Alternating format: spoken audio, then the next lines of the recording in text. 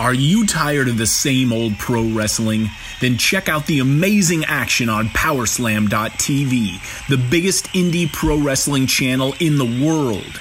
Get over 3,000 hours of the best pro wrestling events from over 100 of the biggest names in the industry from over 15 countries around the globe. Get your free trial today at Powerslam.tv. The following is brought to you by the Social Suplex Podcast Network. Hey, this is Chris Charlton, author of Eggshells Pro Wrestling in the Tokyo Dome, and you're listening to Keeping It Strong Style. Yo, this is Rich Latta from One Nation Radio. This is brought to you by the Social Suplex Podcast Network. We present to you the Ace of Podcasts, Keeping It Strong Style. Let's go. It's the Ace of Podcasts, Keeping It Strong Style. Covering New Japan, they ready to hold it down. Jeremy Donovan and the young boy Josh. Come and hit a job out and bury all the frauds. From the Tokyo Dome over to the G1. Social Suplex is a network where we can get it done. I'ma chill and let them have it, cause this is just an intro. Keeping the strong style, 6 stars from the get-go, boy. Yeah, from Tampa Bay to the Tokyo Dome, this is Keeping It Strong Style with your hosts, Jeremy Donovan and the young boy Joshua Smith. And thank you for listening. Welcome to Keeping It Strong Style, the ace of podcasts on the Social Suplex Podcast Network. Jeremy Donovan here, joined by the young boy Josh Smith. On today's show, we'll be reviewing the World Tag League Finals as well as covering all the latest news in the world of New Japan Pro Wrestling. You can support our show by subscribing to the Social Suplex Podcast Network on the podcast app of your choice and leaving a rating and review. You can also get all the podcasts and columns at socialsuplex.com. Go to socialsuplex.com/subscribe to sign up to get all the podcasts and columns delivered directly to your email inbox. Also, make sure to check out our friends at Powerslam.tv. They have a great deal for all the Social Suplex fans out there. This is a hot new streaming service with over 4,000 hours of independent wrestling from all across the world. Use the promo code Social Suplex, all one word, Social Suplex, at Powerslam.tv to get 1 month free of this service. They just put up new shows from Bar Wrestling, Fest Wrestling, and Defy Wrestling. There's all kind of indie wrestling from all over the world. They got AAW, they got stuff from Italy, Japan, they got stuff from all over the world. So check out Powerslam.tv, use the code Social Suplex. You can utilize that service, check out everything that they got. If you don't like what they got to offer, after 1 month, you cancel it and you're out no money. But I guarantee you, once you see the content that they have and you see everything that they offer, I mean, how much is it per month? I'm not sure what the monthly cost is. I'm sure it's not more than... I mean, it's got to be right in line with the $9.99 industry standard. And, I mean, you're already probably giving that money to Vinnie Mac.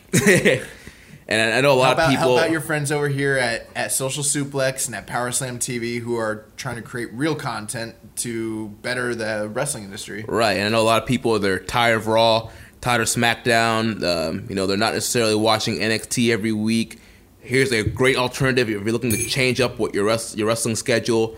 Go to fire on Powerslam TV and just pick a promotion and start watching. A lot of your favorite New Japan Pro wrestlers, when they're out and about and abroad, you want to find out how you can watch a lot of their wrestling and support them as well. And this is one of the ways you can do it through Powerslam TV. Yeah, they got Rev Pro on here. There's a bunch of promotions on here. PCW Ultra, Rockstar Pro, Smash Wrestling. So much great stuff. So go ahead and check that out. Underworld Wrestling, who grown men watch this shit, they interviewed. That was a great interview. That was a really, really good interview. Yeah, so they got some episodes of Underworld Wrestling on there. So I mean, you mentioned Fest. I mean, that's Effie's outfit. Yeah, our boy that's Effie. Our boy Effie. Yeah. So yeah, lots of great indie promotions on this Hopefully thing. I'm not his rib boy still. You guys have to go back to some earlier episodes to find out about the ballad of the young boy and Effie. Oh man! But if you know Effie and you know what a rib boy is, what kind of wrestler he is, then you can use your imagination. All right, We're supposed to have him on like one of these days. Yeah, we need to hit him up. Yeah, he's gonna shoot. Yeah, he loves to shoot. So we had the World Tag League Finals this weekend, wrapping up this World Tag League tournament, and we got a lot of answers for what's going to be happening at Wrestle Kingdom. So I guess before we jump into the review of the final night, I guess overall thoughts on the tournament. Well, I don't have anything that's necessarily revolutionary based on the kind of comments that we've had over the past few weeks, but I'll try to do my best here. So, I mean, I thought that this tournament has been really good, like really, really, really good. And I know, like, just the other day I was talking to Rich and James Boyd, and you know, James was saying something to me about, like, you know, he doesn't have time to watch World Tag League or whatever. And he was kind of like disparaging it a little bit, but kind of being funny. And I was like, yeah, but it's been pretty good. Yeah. And he was like, I'm sure it's pretty good. It's New Japan. Like, everything New Japan does is pretty good. I was like, no, bro, you don't understand. It's World Tag League. So me, like, saying, like, you know what, man, it's pretty good. That's high praise. Like, yeah, I mean, for a tournament that in the past has been very maligned, very, I mean, I see people online that love it, you know, so there are those fans, but for people that review it every year, it does seem to be more of a consensus that this is a difficult watch, a difficult task, and, you know, for many reasons, but it seems like this year they really curbed a lot of that. Yeah, I mean, we did have a lot of complaints about some of the pairings and the teams going into the thing, but overall... I still do. I mean, there's still complaints, but I'm saying overall, once you drop that complaint, there was a lot of great 3.25 to 4-star matches peppered in throughout this tournament. There was some interesting, some little storyline stuff they did. Yeah. You had the Dream Team teaming up throughout this tour. So I will say this, though. I think we had some criticisms of the single block. And by the end of the tournament, I feel like our feelings towards that have been more reinforced. Yeah. Because it was as good as this has been, and it's been very good. The stuff that was memorable, like, it's easier for me to kind of recall it from earlier on in the tournament. By the time, how many nights was it? 17 nights? Yeah. Man, 17 nights, and each team had 13 matches. Something like that, yeah. It's a lot of matches. Dude, I will say, dude. So it is hard for a lot of this to stick out in my memory. Yeah, dude. It's if the match wasn't, like, really good, then they all kind of blend together. And, like, dude, after, like, 17 nights is, like... But even a lot of the, like, good matches, like the 3.5 matches and stuff like that I enjoyed, or even 3 3/4, like, I'm forgetting them now, and it just happened a week or two ago. Yeah. I will say, out of, you know, of a year of reviewing New Japan, this tournament was probably the hardest one just keeping up with. Yes. There were so many days, and then, you know, at the beginning you had those few days there were 3 and 4 matches, but then this last stretch, like 7-8 matches, you got to watch the whole thing. I mean, I was in almost on a work trip this weekend in Jacksonville. Right. So I was in my hotel, like, trying to catch up on day 16. Right. What are you going to do if you're trying to have a social life, or you're trying to work a job or get over? Yeah. If you know what I mean.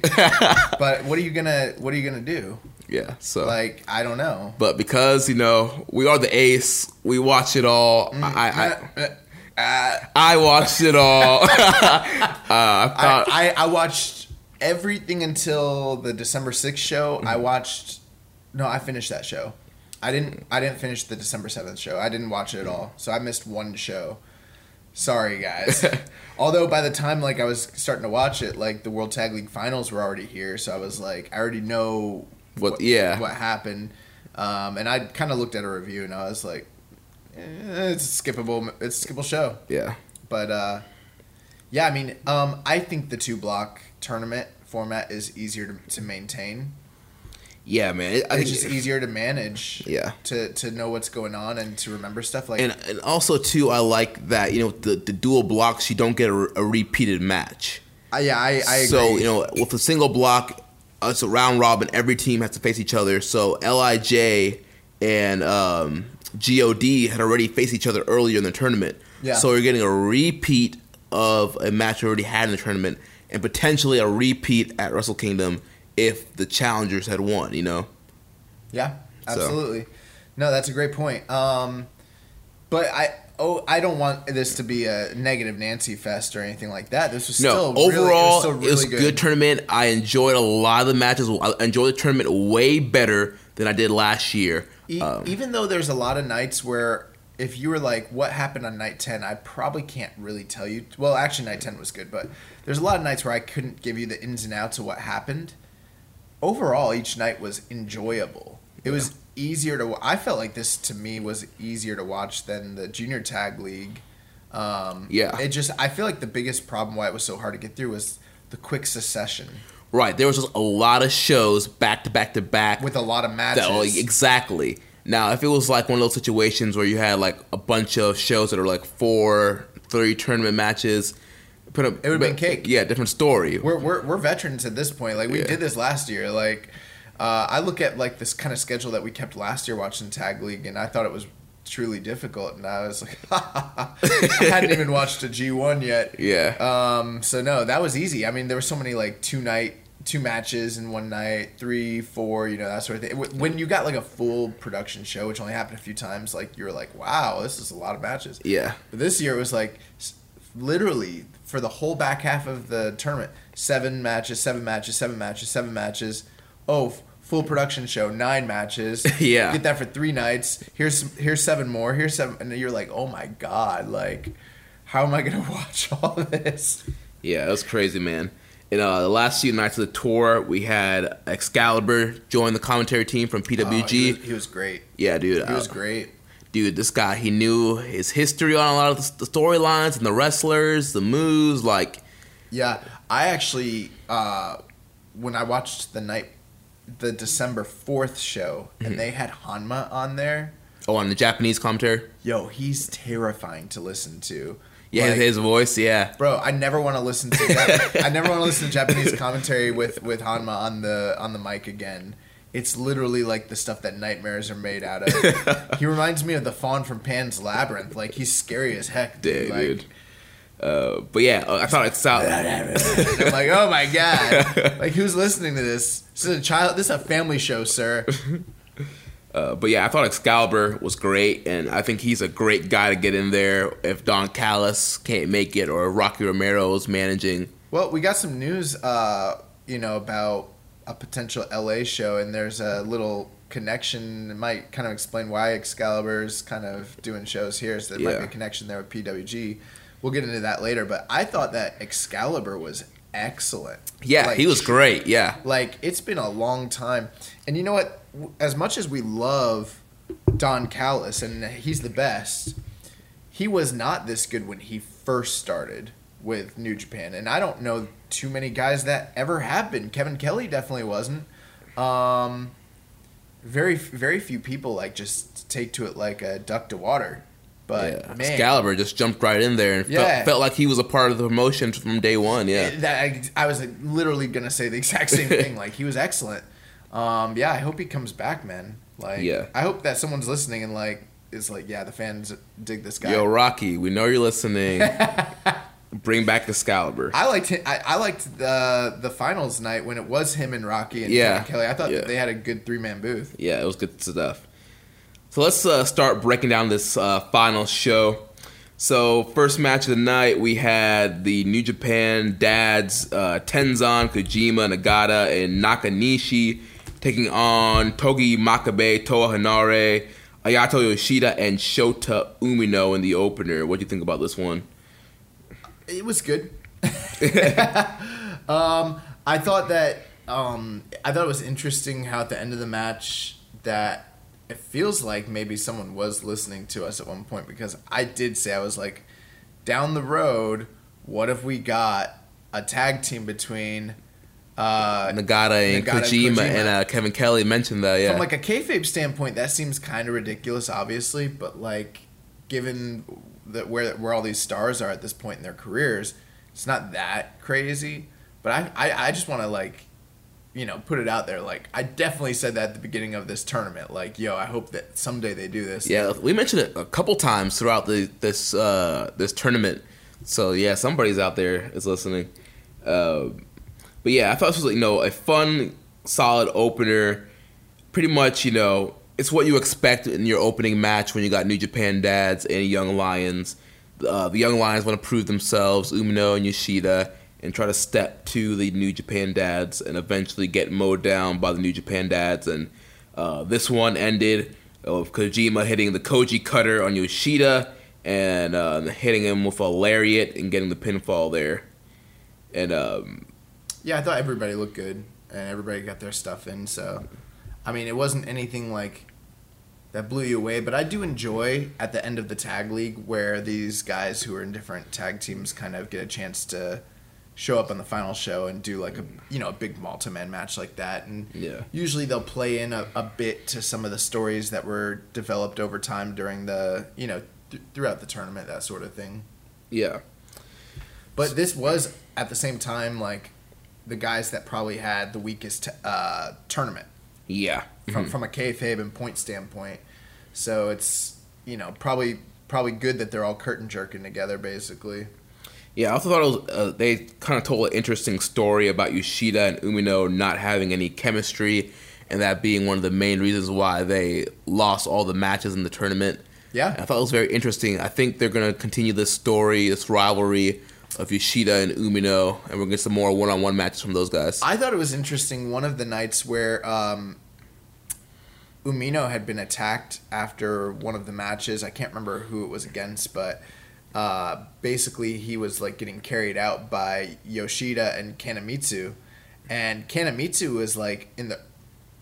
Oh, you know what? No, I'm thinking wrong. Actually, for some reason, I've been thinking for like the past few days that I've been confusing Umino with Kawato, and so I've been building this narrative in my head that doesn't actually exist between him and Kanemitsu, because in the early days, Kanemitsu and Kawato were like big rivals, Gotcha. And I don't know, probably just because I was thinking of Kawato-san. Yeah, Umino being the ace and stuff. I was like, oh man, look at this compelling story. But it's really not. But yeah, no, the stuff with Yoshida and Umino has been interesting, and you're probably right. They probably are going to continue that story going forward. And that's definitely going to be a 2019 Feud of the Year candidate. Oh, yeah. Probably not. Hey, it could be if they have 15 matches. So the next matchup here, we had the team of Suzuki-gun, which was Suzuki, Iizuka, and KES, taking on the team of Michael Elgin, Jeff Cobb, and the Best Friends, Trent Beretta and Chucky T.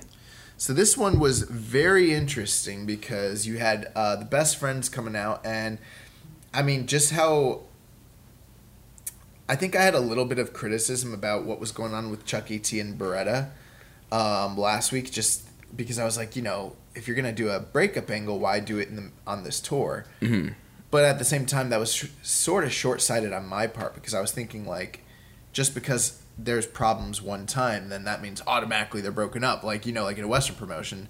But this is more of like a semi-slow burn. Mm-hmm. They've been doing it over the whole course of the tour, and it's kind of even culminated in this match. So, with Chucky T being such a wild card, and then the fact that he attacked Michael Elgin and Jeff Cobb at the end of this match. Yeah. No. Early in the tournament, yes, right. Yeah, the second time he snapped, he had attacked Michael Elgin and Jeff Cobb. So with them kind of being like at odds with one another, Super Strong Team and Best Friends, you're kind of like, how are these guys all going to work together? And then they got to face these maniacal lunatics in Suzuki-gun, which, for anybody that wrestles them, know it's going to be a tough night no matter what. Right, and Chucky T in this match, went full crazy mode. He was challenging Minoru Suzuki. I loved it, bro. And that pissed Suzuki off. He did not like that, so he destroyed Chucky.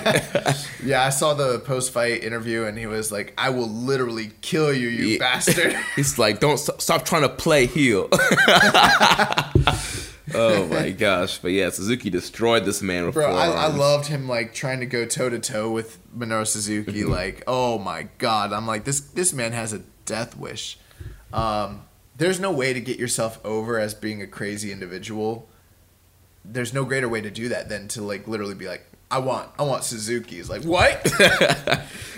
It worked in spades for Sami Callihan last year, remember? Oh, yeah. He's like, I want you to hit me. Yeah. And like Juice is like, I don't think he knows who Minoru Suzuki is. Yes.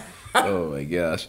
But so Suzuki-gun ends up getting the win here by disqualification. Chucky T snaps, gets a chair out, starts hitting everybody with chairs, and they continue this story. And that was the crazy thing. So they'd been brawling on the outside, and he came in with the chair, and he attacked all of Suzuki-gun. But then he attacked Super Strong Team. Yep. He hit Jeff Cobb first, then he started hitting Elgin, and then Trent Beretta basically had to like push him out of the ring because when Suzuki-gun sort of like regrouped and were coming in, he was like, "Oh crap!" He threw him out like a Royal Rumble like elimination, and Chucky was trying to fight everybody. All the way out of the arena, he wanted to fight like all of Suzuki-gun, which is just freaking crazy. Yeah, dude. And I don't know where they're going with this. Yeah, I haven't. And that was a question. We got a question from Reddit user Maserati. He said, "Where is this Chuck Taylor and Trent Beretta story going? I'm enjoying it, but don't want them to split up too soon." And honestly, I have no idea where this story is going.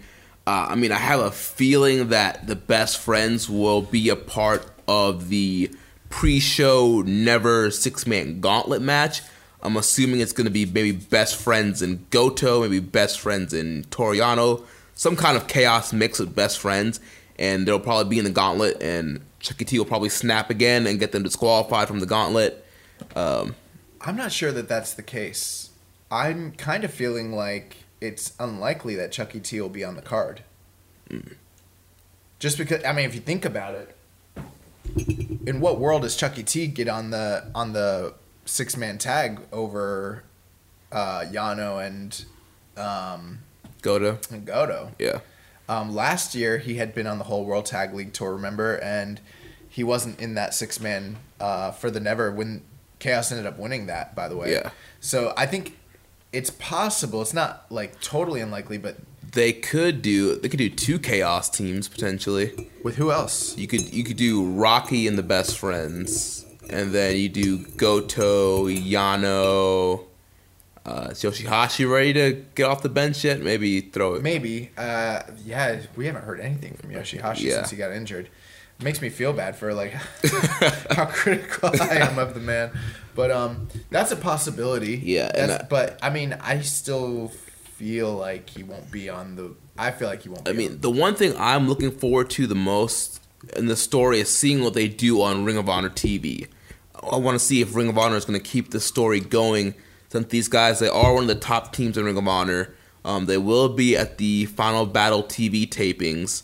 So I'm interested to see if the story is going to continue there. I'm not a big fan of them blowing it off on Ring of Honor television if that's what ends up happening. I have no problem with them, playing into the storyline via Ring of Honor. That's fine.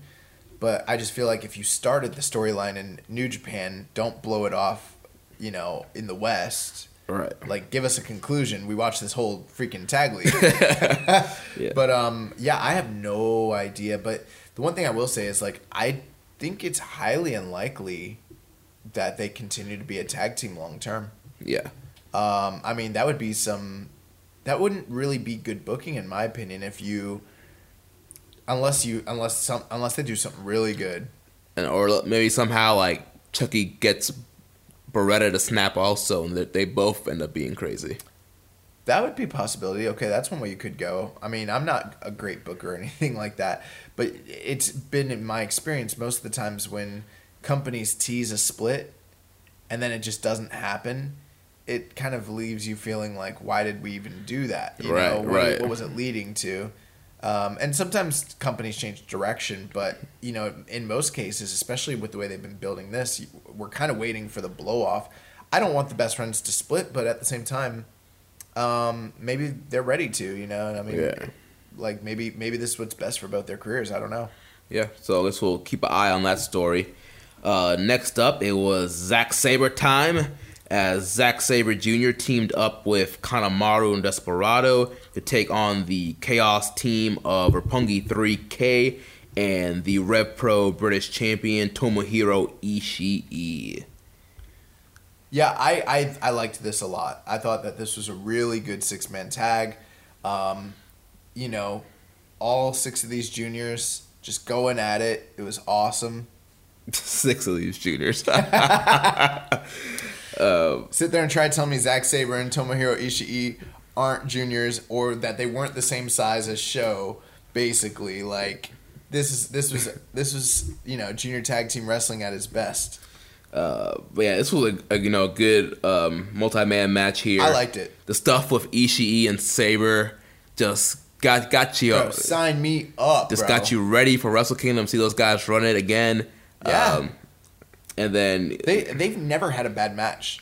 Yeah. Like this is gonna be their 4th match. They've done 3. I think so. Yeah. Right. Well, they had that match in New Orleans. In New Orleans. Prior to that, they'd had the match during the U.S. title tournament in Long Beach the first year. They had a G1 match the year before that. Oh yeah. Did they wrestle in the G1 this year? Yes, they did. Yeah. So that's 4 matches. Yeah. So this is gonna be their 5th match. Nice. So yeah, I mean, their interactions here just got me, ready for their matchup at Wrestle Kingdom. All their matches have been fire. Yeah. If you think about it, literally every time, and it feels like now their interactions in these like multi-mans and stuff, they seem to be gelling more and having more chemistry than they were when they first started wrestling each other. Yeah, dude, Ishii's kick out, his near falls, dude, are so crazy. There was one point in the end of this. Who does 3.29 better than Ishii? Yeah, there was one point towards the end of this match where Kanemaru hits Ishii with a deep impact. Yeah. And it literally looked like Ishii wasn't going to kick out. He literally kicked out at 2.99. I heard you. You freaked out. You were like, deep impact! You know what's funny is like sometimes you'll remember some of these moves names like Deep Impact. I always freaking forget. I'm like, what is he doing? And Yeah. like, I'm a moves nerd. Pinche Loco. Yeah, I'm one of the moves nerds out there. I like to know the names of the finishers and signatures. But yeah, so that was good stuff there. I thought it was really good. How did this match basically end up? So this match ended with Ishii taking off Kanemaru's head with a lariat and hitting him with a brainbuster. That's right. So Ishii gets a win. Sabre grabs the belt post-match. Ishii says, come on, bring my belt in the ring. Let's run it right now. And Sabre was not about that. Didn't want to smoke right then. It wasn't about that life. Yeah. That's not the one, Chief. So, yeah. Yeah, I'm very excited. And then I thought Sho and Yo and LIJ, or I'm sorry, Bungie 3K? that's Sho and Yo. Yeah.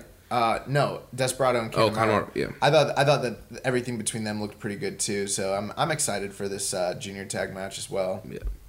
And so in the following matchup, we had the third team that will be in that triple threat junior title match. Bushi and Shingo Takagi, they teamed up with Tetsuya Naito to take on the Bullet Club Elite team of Hangman Page, Yujiro Takahashi, and Chase Owens. This was really good too. This was like the Chase show, man. Yeah, dude. We always put over how well LIJ works together. Well, I think, this team of Hangman, Yujiro, and Chase Owens worked really well together in this match. But like you mentioned, Chase was the shining star in this match. He was just doing all kinds of cool stuff. There was this one move, I'm not even sure how to exactly to describe it, but he had both Bushi and Shingo, and he did this rock bottom reverse DDT thing where he hit one with the reverse DDT, but then he rock bottomed the other guy on top of the other guy as he was doing the reverse DDT. It's really hard to picture it with me explaining it. So really, because it seems like you're doing a perfect job. I can see exactly in my mind's eye. But if you don't know what I'm talking about, go back and watch this match. It was an awesome move, and I popped for it because I was like, how did he do that? Logistically, I just don't know how he even thought about doing that. How hard did you pop? Oh man! Tell the good people out there in listener land. Oh man, it was huge. It was pretty big.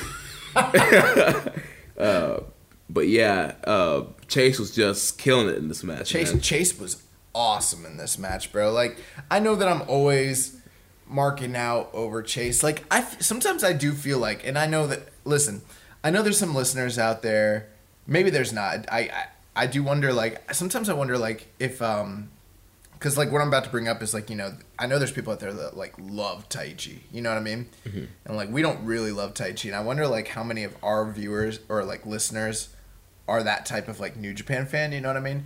Like, if like, our personalities, like, piss them off and, like, turn them off because we don't, like, love the guys that they love. You know what I mean? Mm-hmm. But I do wonder, like, I watched a guy, and I'm going to criticize him a little bit, but I do watch, like, and we'll talk about Taichi later in the show, but I watch a guy like Taichi who is consistently getting all this love and all this underground, like you know, shine from all these wrestling fans. But then, like, I'm over here looking at Chase Owens, and, like, this guy can go better than, like, 90% of the roster. Like, he's just incredible. And I feel like sometimes I'm alone, you know? It's lonely being a Chase Owens, like, mark so hard. I mean, I love Chase Owens, too. Yeah, I really. Yeah, you go hard, but I mean, I think Chase is great. Yeah, but like, yes, he is.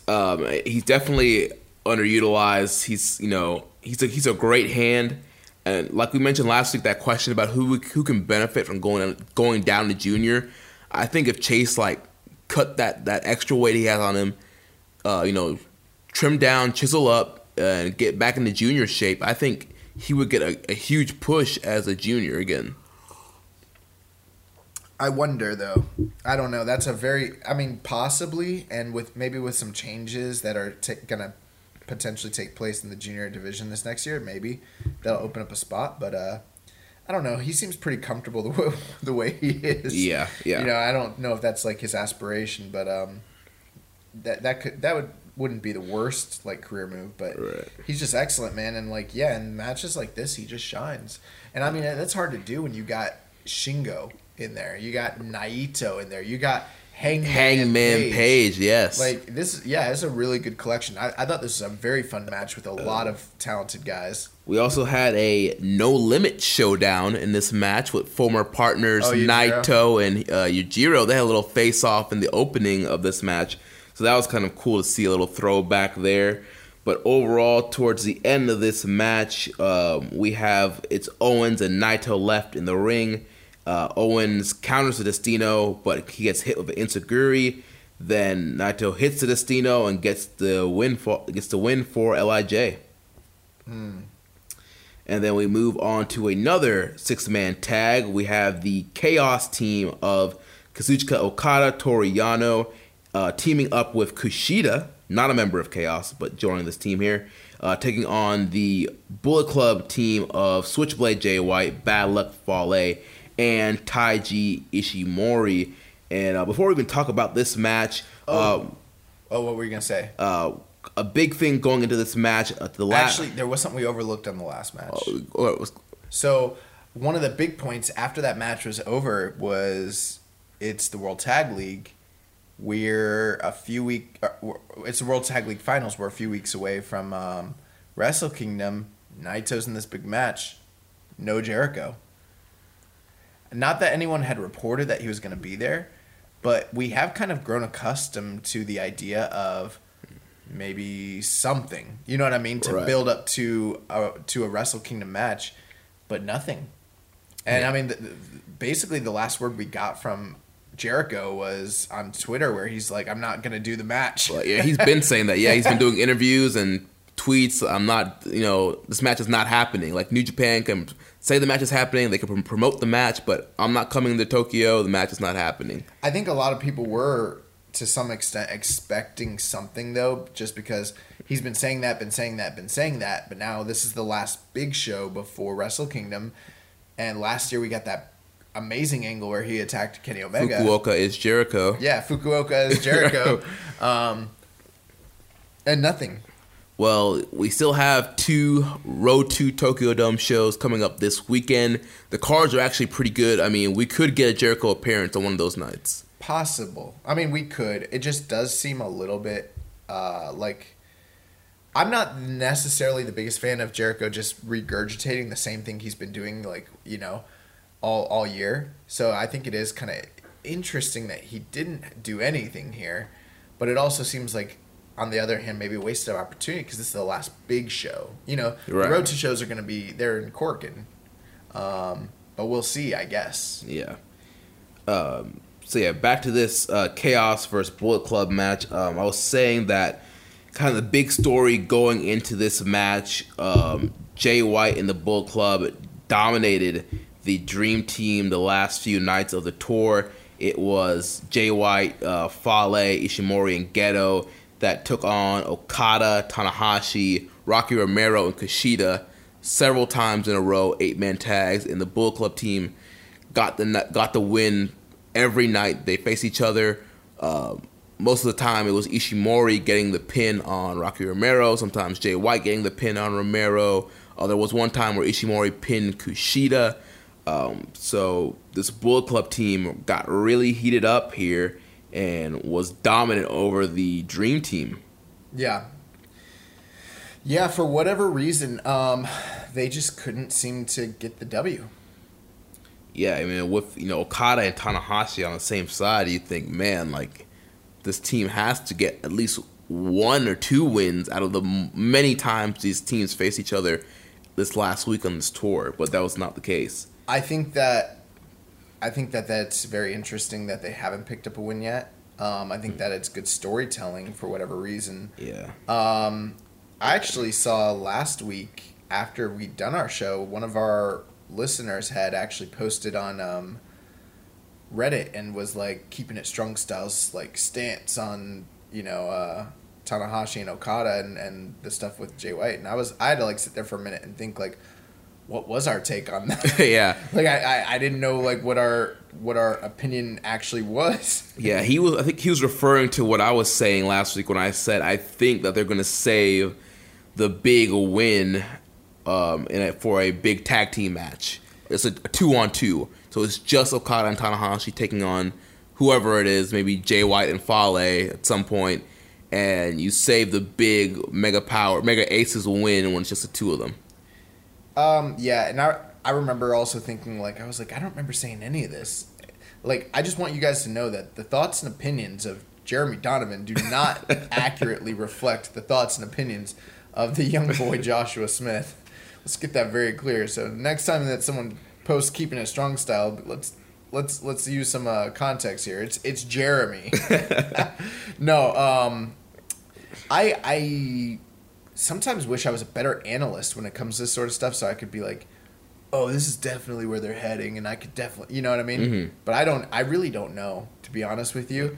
And maybe I'm telling on myself a little bit, but I have found it difficult to keep a really accurate record of what's been happening with them all throughout this tour, because it's been only a few shows that they've had multi-man matches involving the Mega Aces and Okada and Jay White and the Bullet Club. But not only that, but it's always at the end of like long shows. They're in the main event, so it's like, you know, I'll have binged like 7 matches, and then I get to that one, and I'm like, what's happening? And honestly, I got kind of tired of the Dream Team versus Bullet Club matches at the end. I did too, because they haven't been that great, right, or memorable. It's one of those situations where it's one of those matches they're doing. They want that match to happen in a lot of different cities, so all the cities can see the same match and the same finish. And it's one of those matches. It's a preview match. Yeah, it's one of those matches that aren't really designed to be viewed 8 times. Right. Like, you can watch it one time and you get the gist of what's going on. Right. We saw it the first time, and I think we had a lot of praise for it last week. Yeah, but now I've seen it a lot. The 6-man tag, when it was just Tanahashi, Okada, and Kushida against Jay White, Fale, and Ishimori. That was one of the better ones of everything they did. And then they went into the 8-man tags from then on for the rest of the tour. And they were fun. I mean, they were good. I mean, you got there's a bunch of talent in both sides, and it's good stuff, but seeing such talent as Rocky Romero. But I mean, it's like after the 8th time of watching the Dream Team getting screwed, it's like, okay, I get it. You're heating up Jay White. I get it. I'm over it. But yeah. So this match here, Okada, Yano, Kushida against Jay White, Fale, Ishimori. Thought it was good stuff here. See some great interactions between Okada and Jay White, Ishimori and Kushida. Really focusing on heating up those 2 title matches. Yeah, I thought those exactly what you just said. Those were kind of the highlights of all this.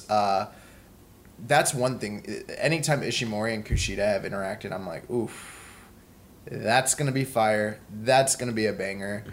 And then the stuff with Jay White and Okada, it's still just very compelling. Mm-hmm. Very, very, very compelling. And I am excited for their match at the Tokyo Dome. Yeah, me too. This match ended up with Yano and Fale as the last 2 in the ring.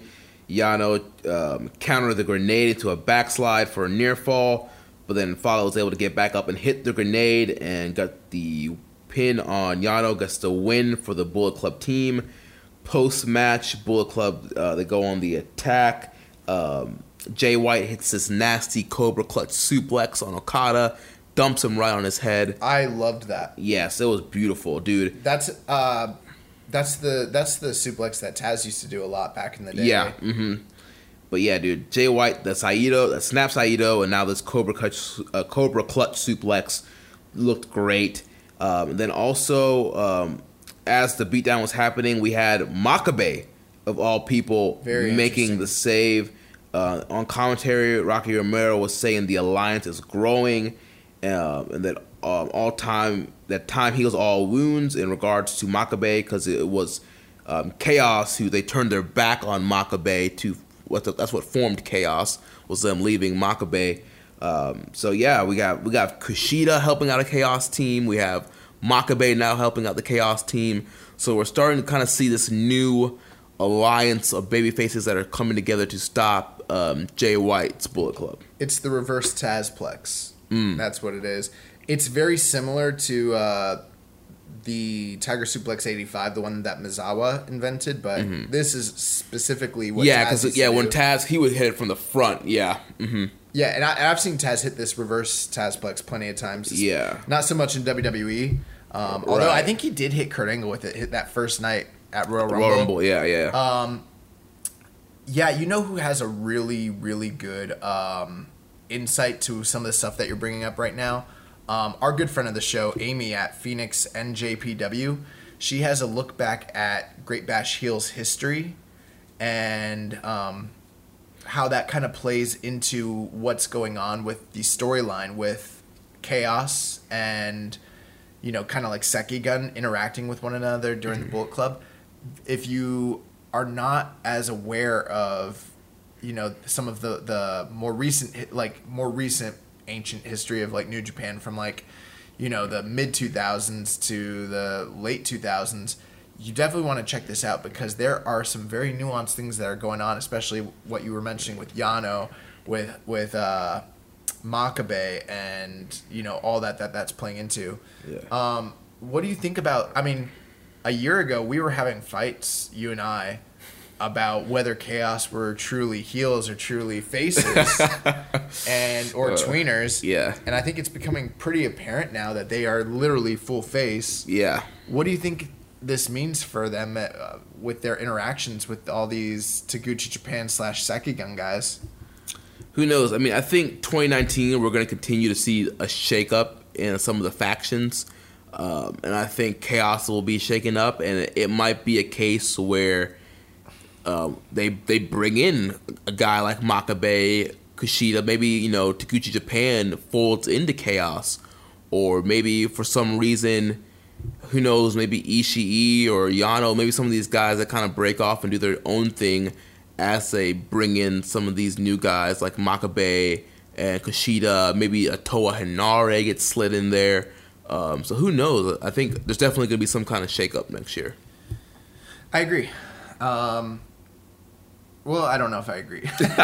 I don't know what it means. Do you think that it weakens Chaos in any way? I don't think so.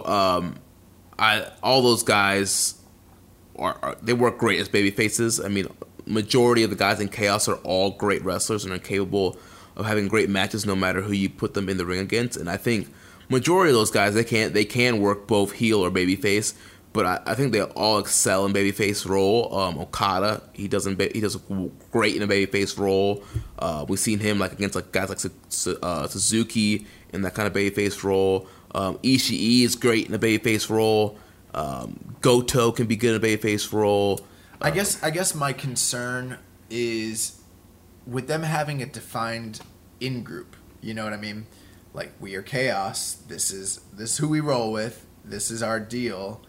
And then suddenly you start seeing them team and interact with Kushida, Tanahashi, Makabe. And that those are the three main guys that comprise, even though it's Taguchi Japan, like, those are the main pillars of Sekigun. Unless you just see them completely drop the Chaos banner. That's what I'm wondering. I'm wondering if it ends Chaos. And they become like a defender of just New Japan. They're all Sekigun. Yeah, I'm wondering if something like that could potentially happen. I'm not, like, criticizing it. I'm just wondering if that's a route that they're going. Yeah. Or, we just never know. But it's very, we've never really seen this from Chaos. Obviously everything stems from Okada and Tanahashi teaming together. I know we got to move on, but I do want to mention this. So there's a lot of interest right now from fans of New Japan in the ongoing storyline with Okada and Tanahashi.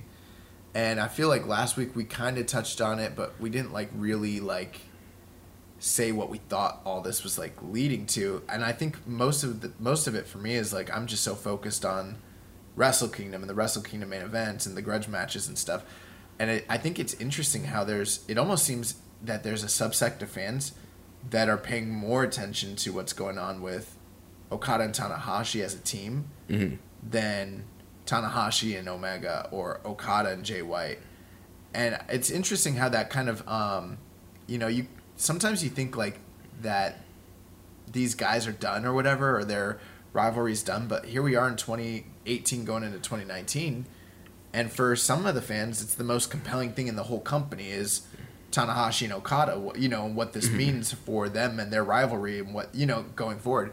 I think that's interesting, and I just don't know I still don't know what it means. And I know, you had mentioned that you think it's leading to, a big tag team match with them. Yeah.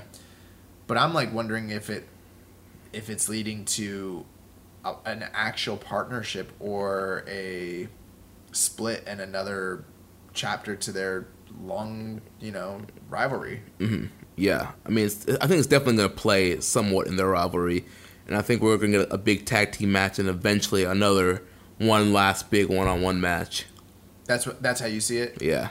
I don't know, man. I just don't know because I'm trying to figure out with how everything is playing out with Wrestle Kingdom, how things are going to continue between them, and I'm New Japan Cup is coming up, and then you got Dominion, and I'm just when does this stuff play out? And don't forget you got the MSG show, New Beginnings coming up. Right. There's so many potential for what they can be doing. But I'm more wondering not so much about a match.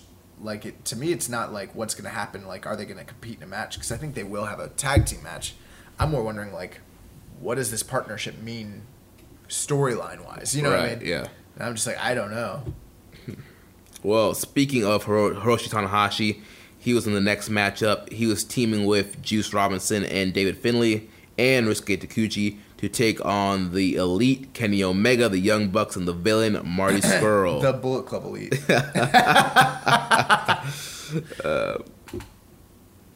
Yeah, so this was another good matchup. It was kind of started off as a comedy match. There was a lot of the Taguchi Japan spots, the third base coach gimmick, running into Taguchi's ass. You had the Elite kind of doing some of their comedy spots, grabbing the both feet, you put it down kind of thing. And it's kind of the overselling of stuff with Kenny and Marty and the Bucks, what they do sometimes in the comedy matches. But after the comedy was over, this match kind of kicked into a faster gear, and there was some solid action here. They got a lot of time at 13 minutes. It was one of the longer multi-man matches. If you look at the talent that was in this match, there's no way that this could have been anything but good, and it was good. But to me, I didn't find it to be very compelling. And I thought that was a little problematic in my personal opinion because, and maybe I'm wrong. Maybe I don't know. I was pretty delirious. I was pretty sick last night. But when Kenny and Tanahashi were interacting in those tag matches, when was that? Road to Power Struggle? Yeah. That was great. Here, it didn't seem to have this. It didn't like land the same way for me. Am I wrong in that? Yeah, I mean, it almost like it wasn't like a huge focus in the match. No, it didn't feel like it was about them at all. Like it was, but it wasn't. Right. Like it was because they're facing each other, but it wasn't like they went out of their way to like really. I mean, they had some good interactions here, and like Tanahashi showed he can counter the V trigger. Yes. Which kind of annoyed me a little bit. Oh my god. Got heat with me. You don't block the V trigger, pal. You take that like a man. Yeah. But yeah, it wasn't like a heavy. Like I feel like the other previous multi-man matches did a better job of emphasizing the rivalries within the match. And here, this was almost like it was just a match, you know? I did see a match from 1986 on the WWE Network where it was Jake the Snake Roberts from the Boston Garden taking on Ricky Steamboat. And the tail of the match was Ricky kept trying to chop Jake Roberts. So Jake would put his arms like this, like in a cross, like one forearm over the other forearm, and hold it up over his face. And every single time he tried to chop him, he would block it. And I was like, that is so freaking brilliant. like he's a freaking pro boxer just like blocking chops. And I was like, what if someone tried to like block V triggers like that, you know? And I had thought about that at the time, and I was like, do you think eventually, like, you could tell an awesome story of someone, like, trying to utilize their arms, then eventually, like, their guard getting broken, yeah. And then they can't, like, and then they're defenseless, like, yeah. That feels like such a Hiroshi Tanahashi sort of story, and I'm wondering, like, once we saw him, like, block that, I was like, yeah, you could do that once, but can you do that 30 times? Because this man's going to bludgeon you, bro. Yeah, dude. He's going to break your arms. So the finish of this match came down to that V-trigger. Kenny was able to finally hit the V-trigger on Tanahashi, which allowed the Young Bucks to hit the Indie Taker on Taguchi. So the Elite gets the win here, and Kenny gets the momentum going into the Dome. Well, that's good. I'm glad he showed up. Oh, man. Next up, we had the number one contendership for the Never Openweight title. Will Ospreay returning from injury, taking on the former champion Taichi. So we got word that this match was happening the day before, was it? Yeah. It was that Friday, later on the day after that day 16 had dropped. Yeah, we're just like chilling, and then they're like, oh, by the way...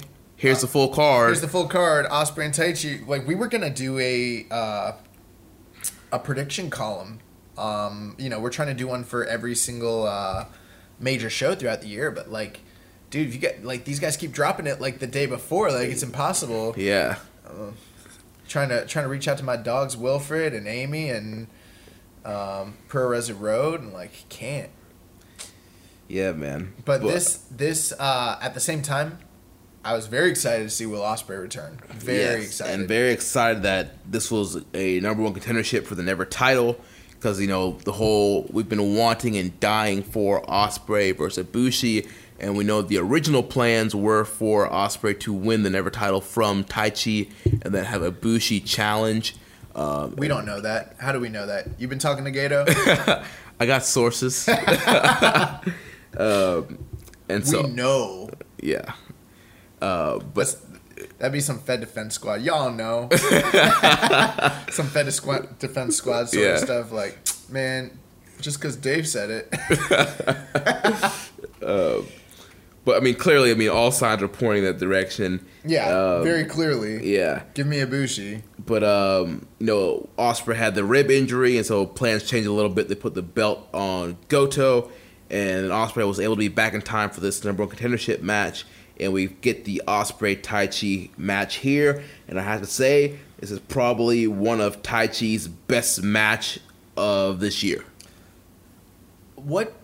Okay, so I'm trying to figure out how I want to phrase this. So there's definitely people that love Taichi, right? Mm-hmm. Big fans.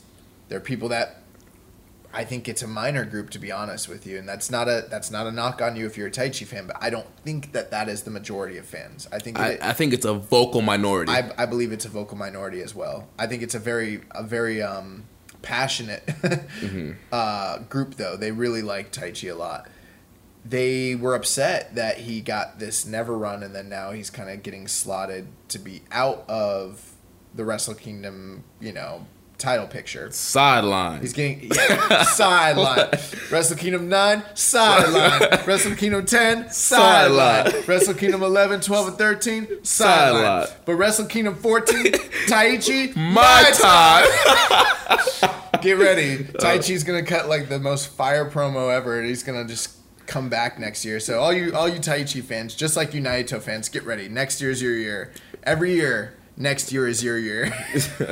No, but what I was gonna say was, how do you think they should feel in this case? Do you feel like, if you're a Taichi fan, do you feel pissed that he's sidelined, and that he lost to Will Ospreay, or do you feel fortunate that they at least had enough decency to pay it off in kayfabe and give him a number one contendership, and then he ends up having a great match but gets knocked out still? Like, which side makes you more salty? How should you feel? I feel like, and I don't know, but I feel like Taichi fans are probably, I think they kind of feel both ways. Like, they're happy that he got a featured match here on this big show. Okay. But at the same time, they're probably going to be upset that he didn't win and he's not going to be featured at Wrestle Kingdom. I feel like, and maybe I'm being judgmental, but I feel like you can be nothing but pleased here, because it's very unrealistic that he was actually going to be in the never picture at Wrestle Kingdom, given the type of talent that they have on this roster that they're trying to slot. So I feel like you can be nothing but happy with this, because this did nothing but favors for him as a performer. Yeah, I mean, like, this was one of the best performances he's ever had in his whole career, and it was a great match. Yeah, dude, he was the ultimate heel in this match. Before the bell rang, he attacked Ospreay's injured ribs with the microphone stand, and then he worked over the injured ribs the whole match, and was just this bully, just a douchebag through this whole match, and got simpy on Will Ospreay. Bro, you know why I love this match? Why? Selling. Psychology. Storytelling. It was great. And yeah, a lot of people, all those Ospreay haters say, oh, Ospreay, all he does is flip and, lay on his head, doesn't know how to sell. Dude, watch this match, dude. That man was selling like I've never seen someone sell before, man. You know what, though? There are people who are like, 2018 Will Ospreay is different than, back in the day. And I'm like, no, mother. No, he was great in 2015. Right. He was great in 2016. This dude, I remember watching him and Kushida have a match at, it might have been Dominion 2015, where he sold his arm the whole freaking time, and he ended up having to do, like, all his flips with just one arm, and like, I was like, this man's incredible. He is a more solid and consistent performer now, though, and I mean, he's one of the best in the world. Like, he's incredible, and I mean, yeah, he came in here. Who knows how badly injured his ribs actually still are? Like, we don't even know. Yeah. And yeah, he took Taichi to a really, really good match. Now, I will say this. There are people who are acting like this is the greatest match of Taichi's career. I do feel like it's up there, but I also feel like if people who are saying that maybe haven't seen Taichi, because I've seen him and Jushin Liger have really good matches. I've seen him and Taka Michinoku have really good matches.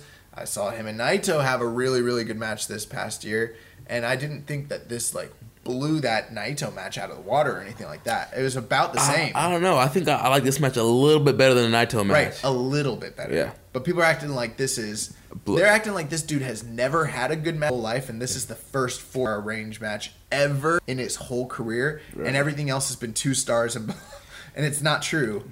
Like, when the thing with Taichi is when he wants to go, he can go. And then sometimes you get him and Goto. And that's why I hate Taichi so much. Like I'll acknowledge he can go sometimes, but like for people act like he just is total trash, and he's not. Yeah, well, he's going in this match, and he's very vicious with a lot of his kicks and his strikes. Like I mentioned, just being like the ultimate bully here. This is what I'm gonna call big match Taichi. Yes, there we go. Yeah, big match Taichi. He was great, and him and then I liked the fact that he was using his size against Will Ospreay quite a bit, and like kind of like telling the story with that, and just doing every heelish like dick thing that he could do to get over. Highlight for me was when Ospreay goes for the shooting star. Taichi gets the knees up into the injured ribs and pulls the Gato clutch for the near fall. Had me there. Every time he does the Gato clutch, he gets me, bro. Right. Every time. And he did win some matches in the tag league with the Gato clutch. So he showed that it can win matches. And this was going down late in the match. Injured ribs.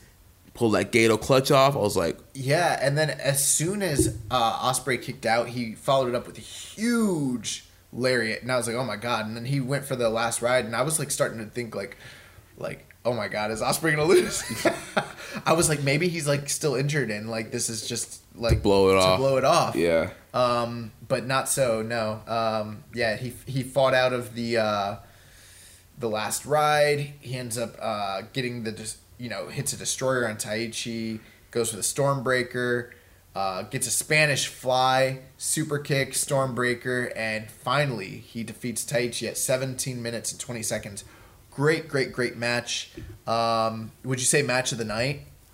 Yeah. Really good stuff. And following that, we had the Never Openweight Championship match with the champion, Hiroki Goto, defending the title against the Golden Star Kota Ibushi. And this was another great matchup here. I will say... I don't think this is the best Goto Ibushi match I've ever seen. No. I feel like the pace was... I felt like it was really slow compared to some of their previous matches. And I feel like the finish kind of came out of nowhere. Yeah, I agree. I thought it was still pretty good, though. Yeah, I mean, those are the few criticisms I have. Overall, I still thought it was a good match. But here's the difference. It's about... pretty close to the match that we saw before it. They're both in the near 4-star range-ish area. But we're sitting here praising Taichi and Ospreay because they over-delivered. And you're sitting here kind of criticizing Goto and Ibushi because it's Goto and Ibushi. And how is that not match of the night? Right. How is Ospreay and Taichi better than Goto and Kota Ibushi? That's not...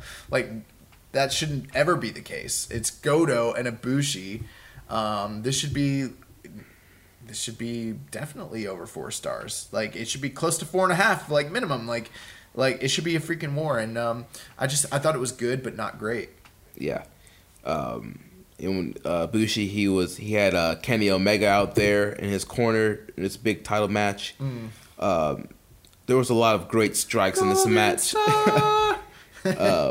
Goto was kind of working over the storied injured neck of Ibushi in this matchup. A lot of headbutts in this match. There was one part where Ibushi was like behind Goto and just like headbutted him like right in the back of the head.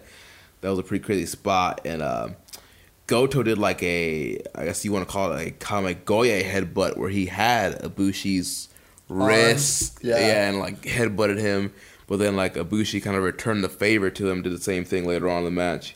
Yeah, it did seem like exactly what you said. Like, it was kind of plotting and things like that. And then towards the end, they just started really heating things up and hitting each other with all these big... like, it was a bunch of awesome striking exchanges. And then the Kamigoye came out of nowhere. It was like, knee strike, headbutt, Kamigoye, 1, 2, 3. And I was like, what? Yeah, like it happened and I was like, wait. And they wrestled a 17-minute match, so it's not like I'm complaining about the time. But you didn't have that feeling like this was going to be the end, and it did feel a little bit flat for me when it finally happened. I was glad for Kota Ibushi. At first when I saw it, I was like, this is his first title win. And then I was like, except for all those junior titles he held.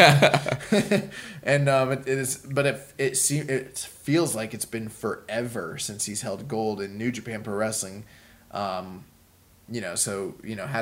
great. Congratulations to him. But it does kind of suck for Goto. Yeah, it does kind of suck for Goto. Hiroki Goto sidelined. Post match, Will Ospreay comes down to make the challenge. He says this is a dream match we've been waiting for, and challenges Ibushi for a match at Wrestle Kingdom 13. Ibushi smiles, gives him the handshake, and the match is official. Will Ospreay versus Kota Ibushi for the never openweight title, Wrestle Kingdom 13. I did see Striga on Twitter. He tweeted out a response from Kota Ibushi in regards to this, and he's like, every time I watch Will, it's like I'm watching myself from 10 years ago. He's like, can I go back in time 10 years? Can I really face myself? And I'm like, why is this man always posting these weird cryptic, like poetic, deep, like emotional. But I don't know if they really are like that deep. They just sound weird. Like that kid in like high school who wanted to be like a poet, but he sucks at poetry, so he's trying to like wax philosophically, but he's really not that good at it. Yeah. Everyone's just like, all right. But I mean, I don't know. I've seen people that have criticized the build to this match because they're like, they kind of feel like the whole division just got uprooted in favor for two guys that were not in the division whatsoever this entire year, just so that it could be a showcase bout with the title on the line at Wrestle Kingdom. And I kind of empathize with that sentiment, but then there's this other part of me that's like, it's Ibushi and Ospreay, and I've been waiting like 4 years for this to happen. Like ever since like they teased it in Evolve all those years ago, like this has been supposed to have happened so many times, and it never has. And we saw a tease in New Orleans at that Rev Pro show and that multi-man match they had. So yeah, man, we've been waiting for this for a long time, and it's finally happening. We have a question from Twitter user, our buddy at LOP at Sir_Samuel. Sir Samuel, what's up? We're supposed to be on his show, aren't we? At some point. I think we were supposed to be on Perfect 10. I think, Perfect 10. But Sir Sam should have us on too. But he asked, put us over, brother. He asked, what is the over under for the number of flips in the Ibushi versus Ospreay match? I'm not good at gambling. Like I'm not a gambler. What is the over under? I'm not a gambling man either, but I'll say this: I'm expecting somewhere in the range of like 30 flips between offensive maneuvers and counters. I think that this has every potential to be a match of the year contender, and I'm very, very, very excited. I have a lot of joy in my heart. All is right with the world. Yes, this is New Japan's Christmas gift to us. Speaking of which, though, before we move on, what do you feel like this is a good move for the Never division? Like, do you feel like this is a long-term thing? I feel this is a great move for the Never division because whether it's Ibushi or Ospreay that gets the win, both of those guys are guys they're both stars and they're both phenomenal wrestlers. So if the belt on either one of those guys going into 2019, I feel like we're guaranteed higher profile Never matches throughout the year. The Never title being treated more of a higher priority in New Japan booking, and just it'll be more prestigious with these guys. You know, back in the day, it used to be the title that made the man, but I feel like nowadays it's the man that makes the title. And I feel like whether it's Ospreay or Ibushi, they're going to elevate the profile of the Never Openweight title. I know people are very sensitive about Hiroki Goto. Very sensitive about him. I think that, I'll just say this. This is probably the first year in 4 or 5 years where he, as of now, does not have a highlighted match. He's probably going to be filling that multi-man, 6-man tag role for the first time in years. I mean, almost every year he has a high-profile multi-man match.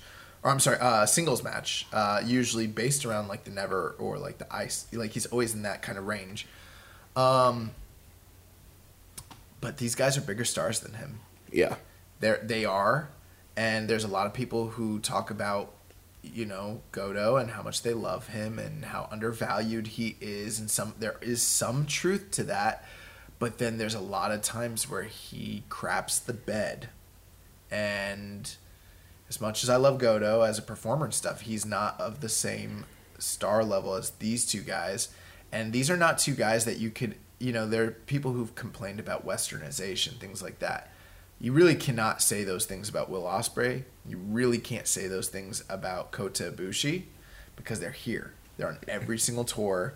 They're literally like New Japan guys at this point. You know what I mean? Yeah. I think you can criticize the booking of the Never division, but what kind of heights has the Never division been to with Goto at the helm? He's been at the top of this division for 2 years. Look at this past year.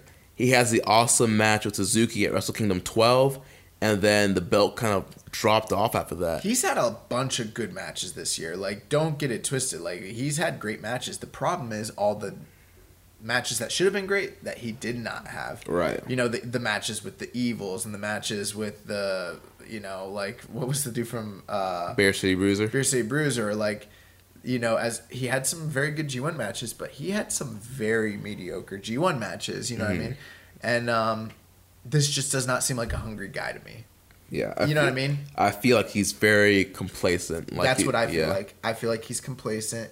I feel like he knows when he could turn on for what he does, but there's a reason why Ishii is featured in a major singles feud for the first time in all these years, and Goto's not.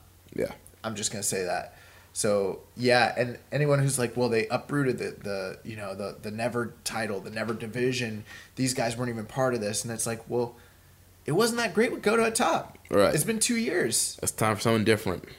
So I'm excited about this. Yeah, me too. Before we go on to the last match, there was a question I missed about Marty Scurll from our buddy Ben Schaefer, a.k.a. Jimmy Flips. Jimmy Flips. He says... Flip, Jimmy Flips. Man, that would have been a great team. Jimmy Flips and Flip Gordon. Oh, man. Would be the flippiest of the flippiest tag team. Yeah. What would the over be for flips with that tag team? Oh, man. Every match. Yeah. There'd be like 50 flips per match?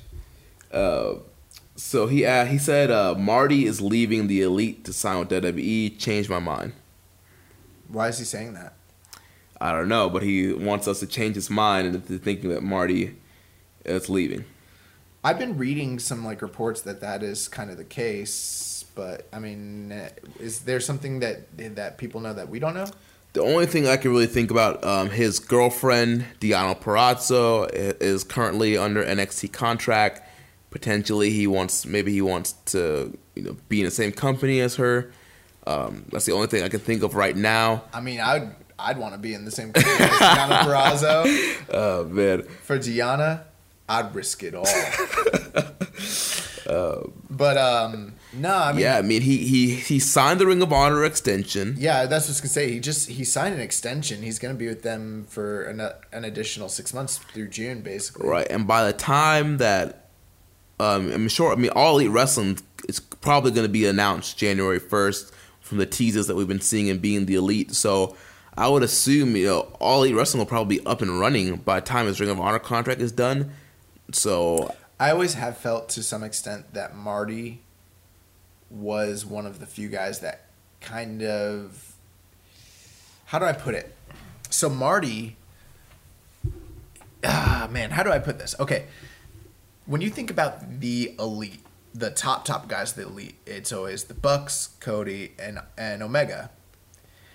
But arguably, Marty Scurll, maybe not so much lately, but for a long time on the independent scene, Marty was just as big of a star, if not bigger. I mean, look at the Film Club, like T-shirt sales and things like that.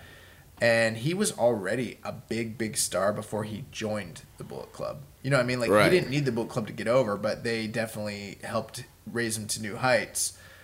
He has this whole gimmick. Like, he's a single star already on his own, and he's kind of an established guy. So, yeah, if he did go to... I wouldn't be surprised if he went to WWE, but I don't think it's, like, an open and shut thing the way that, like, Ben's making it sound like. Yeah. It could be. I mean, I have a hard time really seeing him leaving the Elite right now. But it's not like All In was Marty and them all doing it together. It was from what we understand, it was the Bucks and Cody and pretty much the Bucks and Cody and somewhat Omega. Like those are the guys that kind of make the shots. Like Marty is kind of an extended guy, kind of like the same way that Hangman is. The only thing is like he's not a lower level guy the way Hangman is. He was already big on his own before he joined. Right. So yeah, I could see him like he has his own brand. I could see him branching off doing his own thing. But I mean, Ben, if you know something that we don't know about him going, I mean, we're in Tampa. If you've got connections, if you've been talking to some of the people over there at Full Sail, you know something I don't know, let us know. Yeah. So then we move on to the main event of the evening, the World Tag League 2018 final matchup to determine the World Tag League 2018 champions. We have the current IWGP Heavyweight Tag Team Champions and 2/3 of the never open 6-man tag champions, Tama Tonga Tangaloa, representing Bullet Club, taking on Evil and Sonata from Los Ingobernables de Japón. A rematch of last year's World Tag League Finals. And like we mentioned earlier, a rematch of a match that we had earlier on in the tournament. I think they wrestled the first night, didn't they? Yeah, I believe so. So what do you think about this one?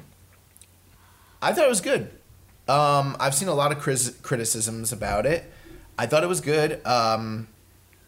They wrestled for 27 minutes. Just a long match. Yeah, I felt like the match could have been a little bit shorter. Yeah, I agree. I agree. I also, though, at the same time, I really didn't dig their match from last year. Mm-hmm. And so I felt like this was an improvement over that match, honestly. Although I didn't think that this match was better than the night that the first match they had on night one, which was shorter and had a lot less drama and consequences behind it, which kind of is a little bit of a letdown because it's like we watched 17 nights to build towards this, and this is the finals of like a big tournament, and I don't know, man. It's just it kind of left me lacking a little bit. Yeah. But at the same time, the drama at the end of the match was great. Like, yeah, they did a great job. It was Sonata. Yeah, getting heat on Sonata, really working him down, and he's a star, man. Keeping Evil out of the mix and trying to get the pinfall on Sonata. That was some good stuff. Yeah, having Sonata play Ricky Morton in this match was a great call. But then, like, Sonata just whenever he wants to, when he turns it on, like, he just really is great, man. He's so great. Yeah. I mean, towards the end of this match, he was able to fight off the Magic Killer. Then he got hit with the kendo stick from Jado. Tonga gets an air fall with a cradle. Then they end up hitting the Magic Killer on him, but then Evil makes a save. Well, then they get rid of Evil and they continue the double team on Sonata. They look for the GOD Super Powerbomb, which I love, by the way. That's like my favorite tag team move right now. Yeah, that Super Powerbomb is awesome. And but Sonata countered it into a Rana. That was a great moment. Yeah, that was too. I thought they were going to hit it. I thought they were going to hit it, and I was like, oh, God. But then Evil reversed and hit that Rana on Tangaloa. And then Evil comes back in to make the save, and they look for the Magic Killer, but then Red Shoes gets bumped. Jado comes in and tries to interfere. They hit the Magic Killer on Jado. Sonata gets the skull in on Tangaloa. Or Tama-Tonga, excuse me. Then Loa makes the save. Then Evil hits him with Everything is Evil. They hit the Magic Killer, but Tonga kicks out of 2. Then we get Darkness Falls on Tonga, and Sonata hits the Moonsault, and they get the win off of that. And Evil and Sonata are your 2018 World Tag League winners. Back-to-back wins for them. They won the tournament again also last year. So these guys win again. They get their World Tag League trophies. They're cutting their post-match promo and challenging GOD for Wrestle Kingdom. But then, as most people expected, the Young Bucks arrive on the scene and said, they might have missed this World Tag League tour, but they've been on a 15-year long tour, 15 years of hard work. They talk about how they beat LIJ for the tag team titles and how they never got their rematch from losing to GOD, and they wanted to hop LIJ in line and get a shot at the tag titles at Wrestle Kingdom. But then LIJ suggests that it should be a triple threat, and we now know that it's officially a triple threat for the tag titles. GOD will defend against LIJ and the Young Bucks. So a couple things. When Sonata had Tamatonga in the skull end, I thought he was going to win with that. And I was like, oh my God, not only are they going to win, but he's going to tap out Tamatonga. They didn't go that way, but they had me believe in that near fall for a moment there. I saw a lot of criticism. We'll talk about this post-match angle here in just a moment, but I want to get your take on this. I saw a lot of criticism about the quality of the main event kind of falling on GOD and maybe them not being so compelling as main eventers. What's your feelings towards that? Yeah, I think it does fall on GOD. Because Evil and Sonata, I mean, I feel like those guys have proved that they can hang in the main event, more so in a singles role than tag role. But I still feel as a tag team. Well, think about all the tag team main events they did this whole tour. And right, I mean, them were great matches. Yeah, a lot of their main events are great. The crowd was hot for all the matches. They're super over. And the thing with GOD, I mean, Tamatonga is very good in a tag role. I honestly think the weak link in that team is Tangaloa. Yeah. Doesn't it somewhat feel, though, like as great as they both can be in their roles, GOD, that when it comes to these big main event style matches, that they just, in most cases, tend to not deliver. Yeah. And then, like, yes, you can point to, like, the match they had with the Bucks this year that was very good, or their Tag League Finals match against Makabe and Hanma from a couple years ago, but it's like, what, are we going to get a performance like that, once every 2 years? But they keep getting these big match spots, and I mean, this is the second year in a row where they've headlined this show, and you kind of expect for them to step up, and it's underwhelming. Yeah. So, yeah, I mean, I don't know what to do with GOD. And from a kayfabe sense, they've never been stronger. You're right, yeah. This is the best they've ever been, but from a performance standpoint, I'm just kind of like, I don't know. I mean, I will say, as a team, they are way better than when they first debuted as a team. Oh, yeah, when they first started, it was abysmal. It was horrible. But I think it's just one of those things, like, Loa needs a little bit more experience. Sometimes I just feel like they're not main event level guys. Yeah. Like, they have really, really good preliminary tag matches, but when you put them in like the top headlining spot, it's like very, very rarely do they deliver unless they have the perfect guys to kind of take them to that, Yeah. So I don't know. What did you think about the internet exploding over the Young Bucks coming out and trying to? Well, I mean, a lot of people, Twitter freaking blew up. Like, people are freaking out. Well, I mean, a lot of podcasters and news reporters already were kind of saying they highly expected the Young Bucks to insert themselves. I mean, I've been saying it. We talked about it on this show. Yeah. I mean, we knew the Young Bucks were working the Dome, and it's like, where do you stick them? Like, do you stick them in the six-man, or you stick them in the tag title match? And I think, it makes more sense for them to be in the heavyweight tag title match. And yes, it does kind of suck that we sat through this 17-night tour to end up with another triple threat. Like, we sat through 2 tag team tournaments to end up with 2 tag triple threat matches with the junior tag team tournament and now this tournament. But again, I mean, it's the Young Bucks, and like, I can't really complain by adding the Young Bucks to a match. They are phenomenal wrestlers. They never have bad pay-per-view matches. They're going to make this match better than it probably was going to be with just LIJ and GOD again. So yeah, you're absolutely right about that, because I mean, if you think about it, we just saw them wrestle twice in the same tournament. This would have been the third time, and it's not like we haven't seen them wrestle many, many times. So you're absolutely right about that. Now, one thing I didn't like Matt Jackson's promo like how he tried to explain it away. Like he's like, oh, the Young Bucks didn't show up on World Tag League. Well, never mind that we've been on a never-ending 15-year tour. And I'm like, but that's not true.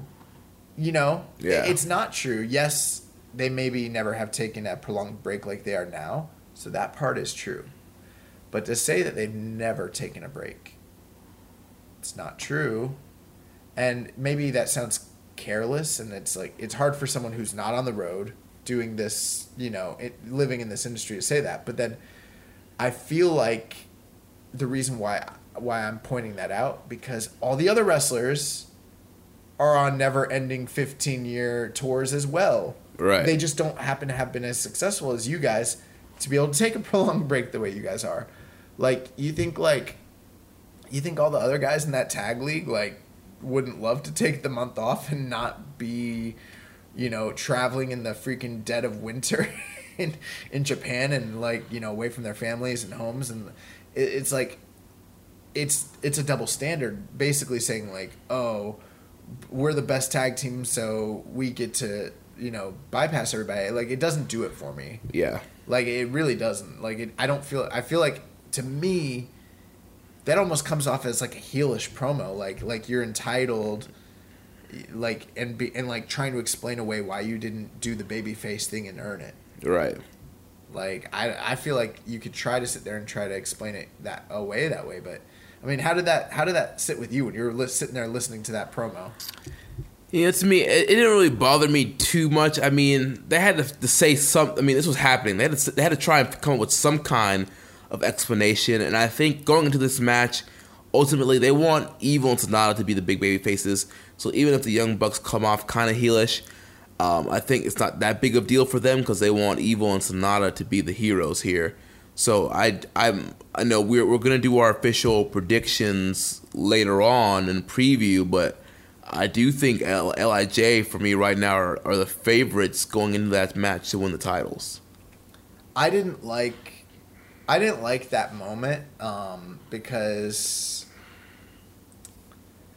I don't think you're supposed to like it either. You know what I mean? Like you're not supposed to like what they did, I guess. It just came off very like heelish to me.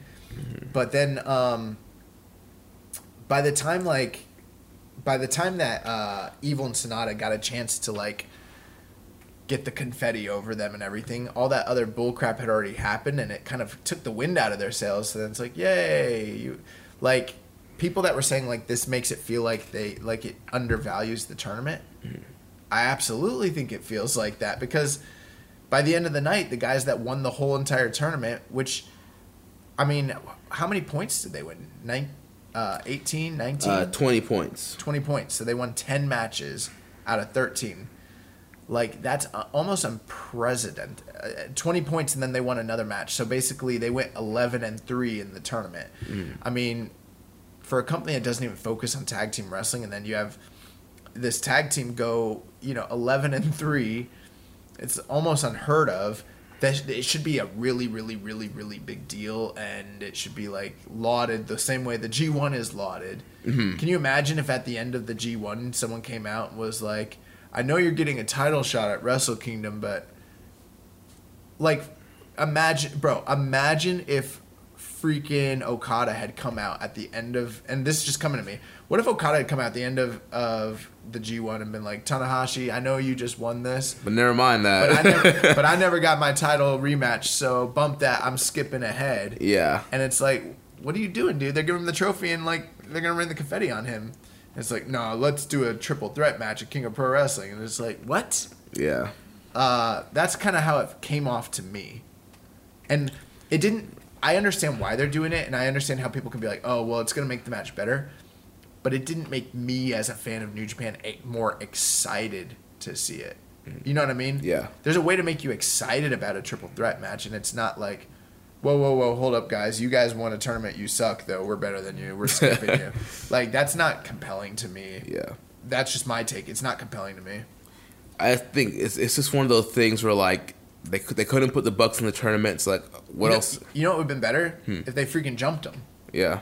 If they would have, like, freaking came out and jumped him and, like, gone full-blown heel and, like, got heat, I probably would have been more into that. Well, But I don't. The thing is, I don't think they want them to be full on heels. Is a problem. I'm not saying that that's the direction they should go, but I'm just saying like something like that would have been better to me. This was just like really crappy. Like it just felt very meta. Like, oh well, we got to be home with our families because we've been on a 15-year tour, but we're still the best. And it's like you didn't show up on the tour, man. Yeah. And it's like cool. I understand how talented they are, and everyone. There probably are people who are excited about it, but like me like if I'm a casual viewer and I don't know the Young Bucks and I'm just watching this unfold, I'm not excited about it. It's like, wait, why did they skip him? Why did I watch 17 nights of World Tag League? Yeah.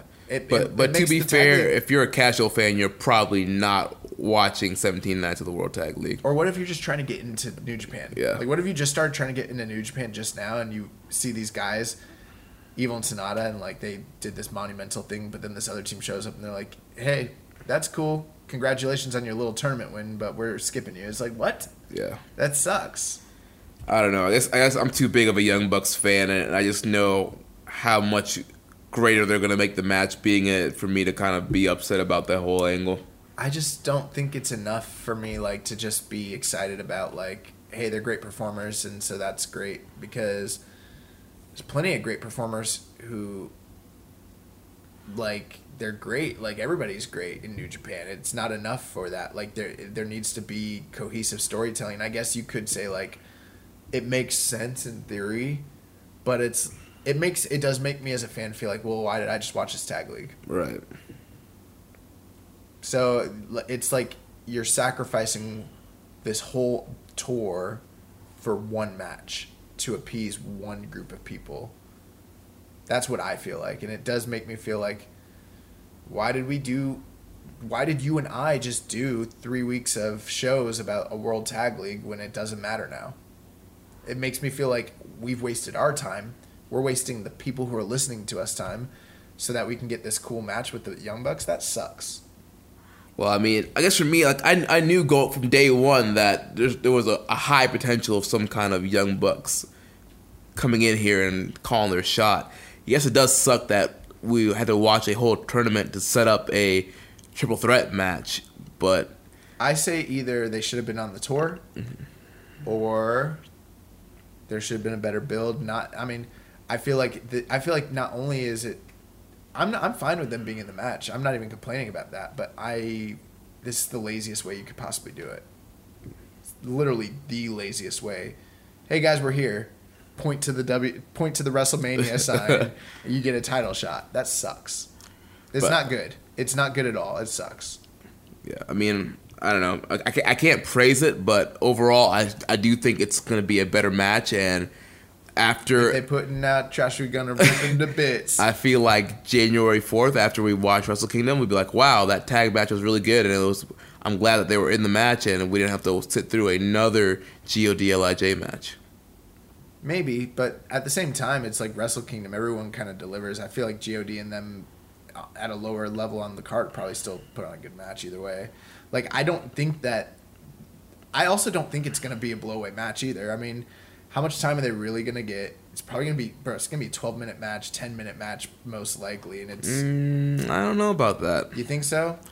Dude, the Wrestle Kingdom card overall looks a little bit more trimmed up than usual. I do think this tag title match is going to get some emphasis on it.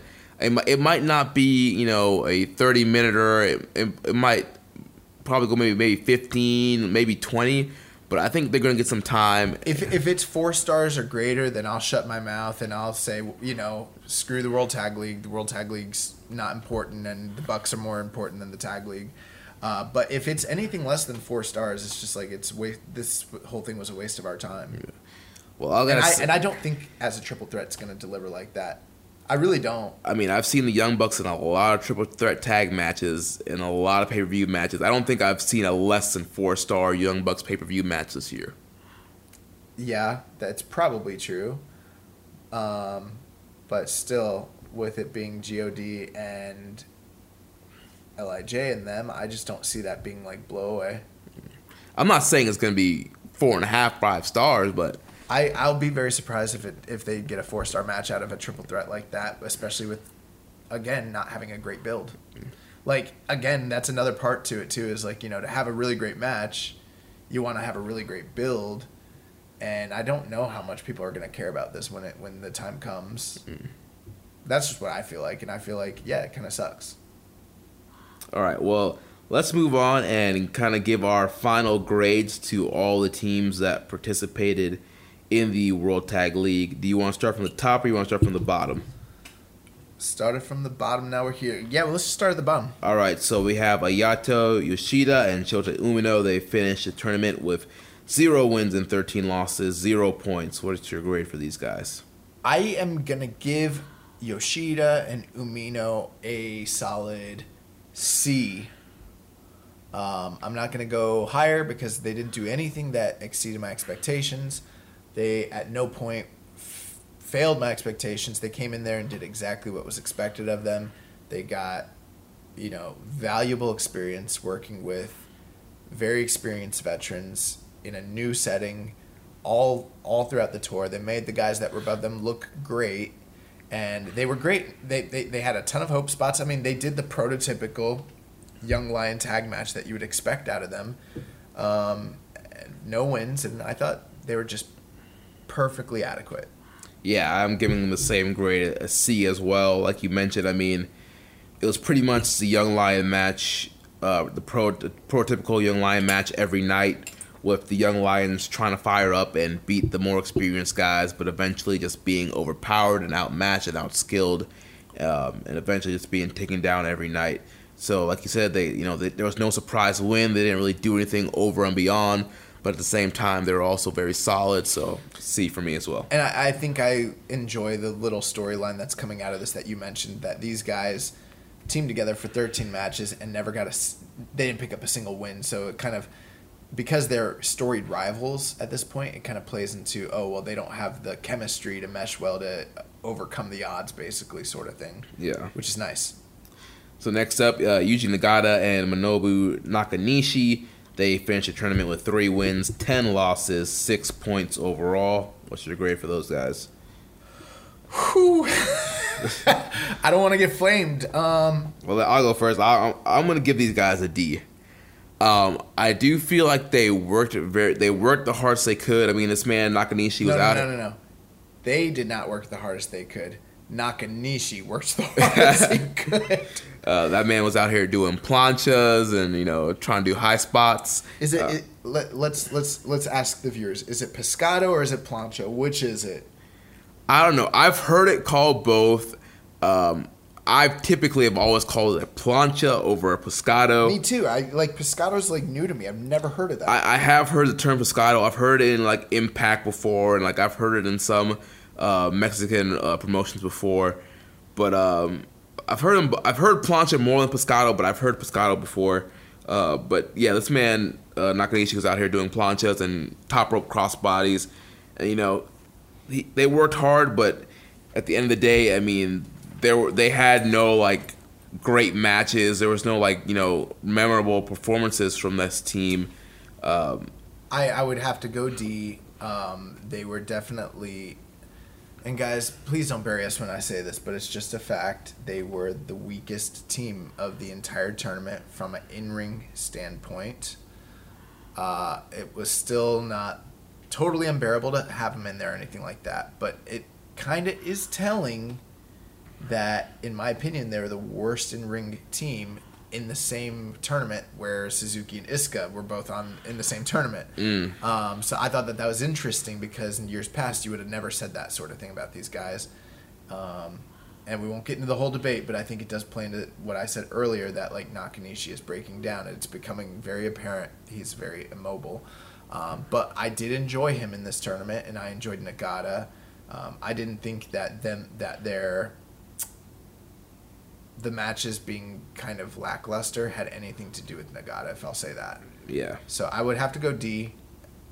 But at the same time, they had a valuable placement in this tournament, and I mean that they put over 10 teams, and I mean you need someone in there to make other teams look credible. So.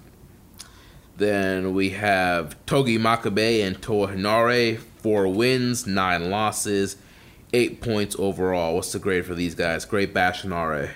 C+. I enjoyed Makabe in this tournament. I don't always enjoy Makabe, but I enjoyed Makabe in this tournament. And I thought him and Hinari were just so much better than last year. And it's mainly because of the improvements of Hinari as a character, as an in-ring worker. I love Hinari right now. Like he's one of my favorite guys, and just 1 year ago, he's one of my least favorite guys. For me, I'm just going flat C. Honestly, Makabe really didn't impress me that much in the tournament. I feel like he kind of did the typical Makabe matches when he was in there. Toa Hinari worked really hard. I thought Toa Hinari impressed me way more than Makabe did any night, and I thought Toa was definitely the standout of that team. I agree. I guess what I meant by that is instead of getting long, prolonged versions of the Makabe shtick, you got it peppered in. It was broken up by Toa. Yeah, and I thought that as a team they worked a lot better than they ever have in the past. So that's kind of why I liked it. And it was great. I mean, last year, they had like 1 win last year? They got 1 win last year. And now this year they got 4 wins, so the team is definitely improving. And it's one of those cases where I like to see them do better and better as long as Makabe can still go. I think it's the block, though. Having a single block ensures that most teams are going to get more wins. I do wonder how they would perform in a very competitive, split block tournament. Mm-hmm. I don't know that they get four wins, in a tournament where they only have 9 matches, because that would be like a very impressive record versus, 4 out of 13. Right. So next up, Hiroshi Tenzan and Satoshi Tenkoji. They had 5 wins, 8 losses, 10 points. What's your grade? I'm going to go C here for these guys. Tenzan, he was looking kind of rough, but once again, I do feel like he worked really hard. Another guy who was out here hitting moonsaults multiple nights in this tournament. Kojima looked really great coming off of the knee surgery he had earlier this year. I thought he looked really good, and he was kind of the highlight of that team. And he actually, he was so good. He was the guy that was taking the falls for this team. And I thought he did a great job. And overall, they were not the worst team in the tournament, and they had some solid matches. So I'm going C. I'm going C+. I agree with all the sentiments that you just said, but they beat a lot of good teams in this tournament. So not only did they have a good record, but they had solid wins over big teams that you wouldn't normally expect them to win, which kind of keeps them viable if let's say they do want to go to the well, later in the year when things are down, in the second half of the year, and they want a title challenger, they could draw on these guys. They beat some of the top teams. So for that reason alone, and their performances, I got to go C+. All right. Next up, we have Hangman Page and Yujiro Takahashi, also finishing with 5 wins, 8 losses, 10 points. Can we give them 2 separate grades? No. I'm just playing. I actually don't want to bury Yujiro because I thought he was good in this tournament as well. I thought they were very good, man. I thought they were very good. I feel like I want to go B- on this team. Yeah, I was thinking. I guess I'm not really doing pluses and minuses. I'm thinking if it's a flat B for these guys. I think Hangman worked. Hangman always works hard and continues to improve. And Yujiro actually, he stepped his game up as well this tournament. He was working really hard. I think being with Hangman kind of motivated him, and they kind of gelled together as a team. I hope Hangman's in the New Japan Cup this year. I really hope he's in there and has a good New Japan Cup because he's one of the guys that I'm so excited about this year. I thought Yujiro. This is the best Yujiro's looked since the New Japan Cup last year. Mm-hmm. Yeah, they were very good in this tournament. Yeah, I feel like they had a lot of 3.5-star matches throughout this tournament. So I'm gonna go B-. All right, I'm going flat B. Next up, we have Minoru Suzuki and Takashi Iizuka, also with 5 wins, 8 losses. Are we grading 10 on a points. curve for them? Because they're getting an A. Oh. For this is one of the teams that has over delivered for expectations. Like Right. when you talk about expectations for what they delivered, I was literally expecting to give him an F. I'm not even gonna lie about that. Right. It's like that, like one kid in the class, like who like never studies and always fails, like ends up like passing like the final exam with an A, so they end up getting like a C average to pass the whole class. Yeah, like what's going on? No, I gotta go C. I gotta give him a C because it wasn't like, if we're just being honest, that's how they had C performances most of the nights, Yeah. which is great. Because last year they were definitely an F team. Oh yeah, for sure. They're probably the worst team in the tournament last year. They're like one of the worst tag teams I've seen in my entire life. That's not hyperbole. I know. They were terrible. Yeah. And they were really good this year. I'm also going C with them. They definitely over-delivered. They had some good matches. Iska wasn't completely terrible. Minoru Suzuki killed people. And so, yeah, way better than I expected. Way better. Next up, we have Best Friends, Trent and Chucky T. They ended the tournament with 7 wins, 6 losses, 14 points. I will go B-. I am a little disappointed. I could even lower that, to be honest with you, but I'm not going to. It's just that last year they were the MVPs of the tournament. In my opinion, to this day, I still think that all around they're probably the best in-ring tag team in the tournament. So I did have higher expectations, but they did something different this year with a compelling storyline versus just, trying to get the act. Like last year was all about introducing the act to the New Japan audience, trying to get Chucky T over with the crowd, reestablishing Beretta and all that, and they did that. This year was all about this story of whatever the crap it is that's going on with Chucky T. Yeah. I'm going B for these guys. They were one of the better teams in this tournament. They had some good matches. The whole Chucky T story was very interesting. How many DQs did they have? 4? Yeah, like 3 or 4. I think they had 3 during the actual tournament. And that's 6 points that they threw away. How many points did they end up with? 14. So literally, They could have been in the finals. they could have been in the finals. So he threw away willingly the 3 matches that were the difference makers for them being right on par with, LIJ. And they beat LIJ. Or no. They beat GOD, right? One of the last nights. Yeah. So it's like they kind of showed you, like, they have the goods to go and to be champions and beat the champions, but I think Kevin Kelly calling the action was doing a great job talking about, like, Chucky T, as good as he is, he's becoming a liability for Trent. Mm-hmm. And this is the business of pro wrestling, and this guy's throwing away matches, and why is he doing this? We don't even know. Pile driving referees. I think that was night 16 or 15. He hit that pile driver on the referee. That was crazy. Did I miss that? I don't remember that. That must have been the night you didn't watch, December 7th. He hit a pile driver on referee. Really? Yeah. What did the IWGP Commission have to say about this? Clearly nothing. He was on the finals on that 8-man tag. So I'm sick and tired of the IWGP Commission not having a more prominent role in New Japan. I want someone like one of the liaisons from their board of directors to like start like saying stuff and making decisions and stuff. But no, but I think that at the same time, this has been one of the most compelling things to come out of the whole tournament. So yeah, I mean, it's the thing most people are talking about. Then we have Juice Robinson, David Finlay. Also, they ended the tournament with 8 wins and 5 losses with 16 points. I will go C-. I'm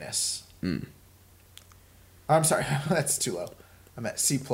Okay. I just saw them just a smidge below B. I know that they had like good matches, but compared to some of the other like B performing teams, I didn't think like. I thought they were good, but I didn't think they were like killing it every night. For instance, I would just slightly rate them beneath like Yujiro and Hangman Page. Yeah, I'll go C+ for these guys. I mean, they're one of the units that. They're good every night. They team normally, so you expect a little bit higher quality from them.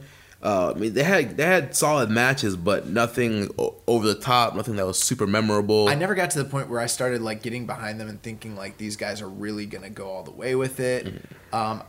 I wanted there to be more cohesiveness as a tag team, and they were still kind of doing that finish where it was like the punch into the stunner into the into the Pulp Friction, Yeah. which is like it's cool and stuff. And I mean, I don't know what's going on with Juice. He's gone full macho, man.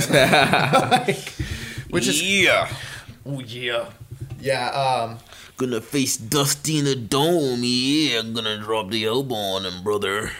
Bro, have you seen Jake the Snake Roberts on the Joe Rogan podcast? No. Oh my God, bro.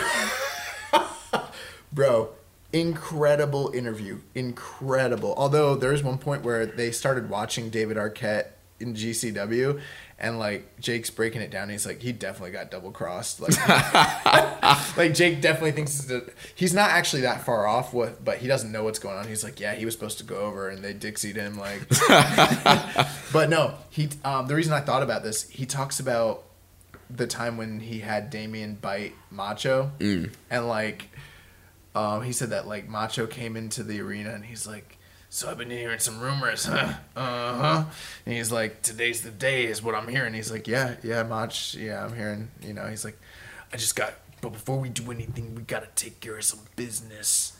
And he's like, okay. And he's like, I got to know, the snake, is it fixed? He's like, what do you mean, is it fixed? And he was like, has the poison been taken out of it? And he's like, yeah, it's fixed, Mach. Like, Randy, it's fixed. He's like, maybe it is, maybe it isn't. Dude, Macho Man. And he's like, all I know is we get in that ring.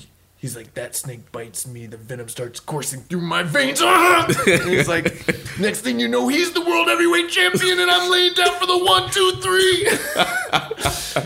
And he's like, so I'm gonna need you to let the snake bite you. And he's like, and like, bro, he made Jake the Snake Roberts pull down his pants and let the snake bite him, and then like sit there for 10 minutes and not move to prove to him whether or not he was gonna die. He's like, don't take any sort of antidotes, brother. Like, he had to make sure he didn't take like any anti-venoms or anything. Oh my gosh. Oh man, yeah, you gotta hear it, bro. It's so good. Dude, that's great. Next up, we have Zack Sabre Jr. and Taichi, also with 8 wins, 5 losses, 16 points. Hey. Wow. Hey, brother. Hey, they're the MVPs of this tournament. They had the best matches. Who in the world would have ever guessed that Taichi and Zack Sabre Jr. would have, bro, A, all day. I'm going to go A minus. Hipster.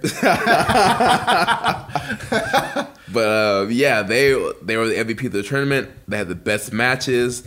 They had one of the best team finishers, that super kick into the Zack driver. I thought was great. What's their tag team? Dangerous Techers? That's their tag team name? That's what that was? Yeah, I think that's their yeah, I'd have to look it up again, but I think that's their new tag team name is Dangerous Techers, and I love it, bro.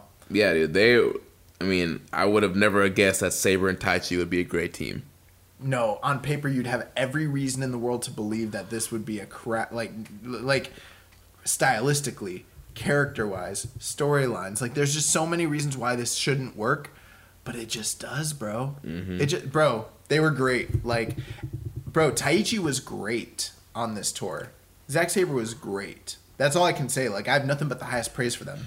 Yeah, and they had what I thought was the best match of the tournament against LIJ. I agree. Them, bro, Sabre and when we were on the Wilfred Watches podcast, and he was like focusing so much on Suzuki and Sabre, I was kind of like in the back of my mind, like scratching my head. I was like, huh? Like, I know that that's an exciting thing, but I was like, they're not really, like building towards this whole Suzuki-gun infighting sort of thing. And I thought like we were focusing on it needlessly. And now I'm like looking at Wilfred like he's a freaking genius. And we definitely need to get that war going. I know that like people are tired of like the faction wars, but I'm here for it all day. If it's gonna give me more Sabre and Suzuki, let's run it. I don't care. I need to see that match again because it was so good, bro. Yeah, it's great stuff. Yeah. Next up, also with 8 wins and 5 losses, 16 points, super strong team, Michael Elgin and Jeff Cobb. Very interesting. A team that started out slow and then by the end of it built a very nice little resume. Yeah, they went a little winning streak there towards the end. Very similar in that with with Hangman and Yujiro, where Hangman was definitely the B-side guy, the fall guy last year, and then it kind of flipped and they kind of became like equals.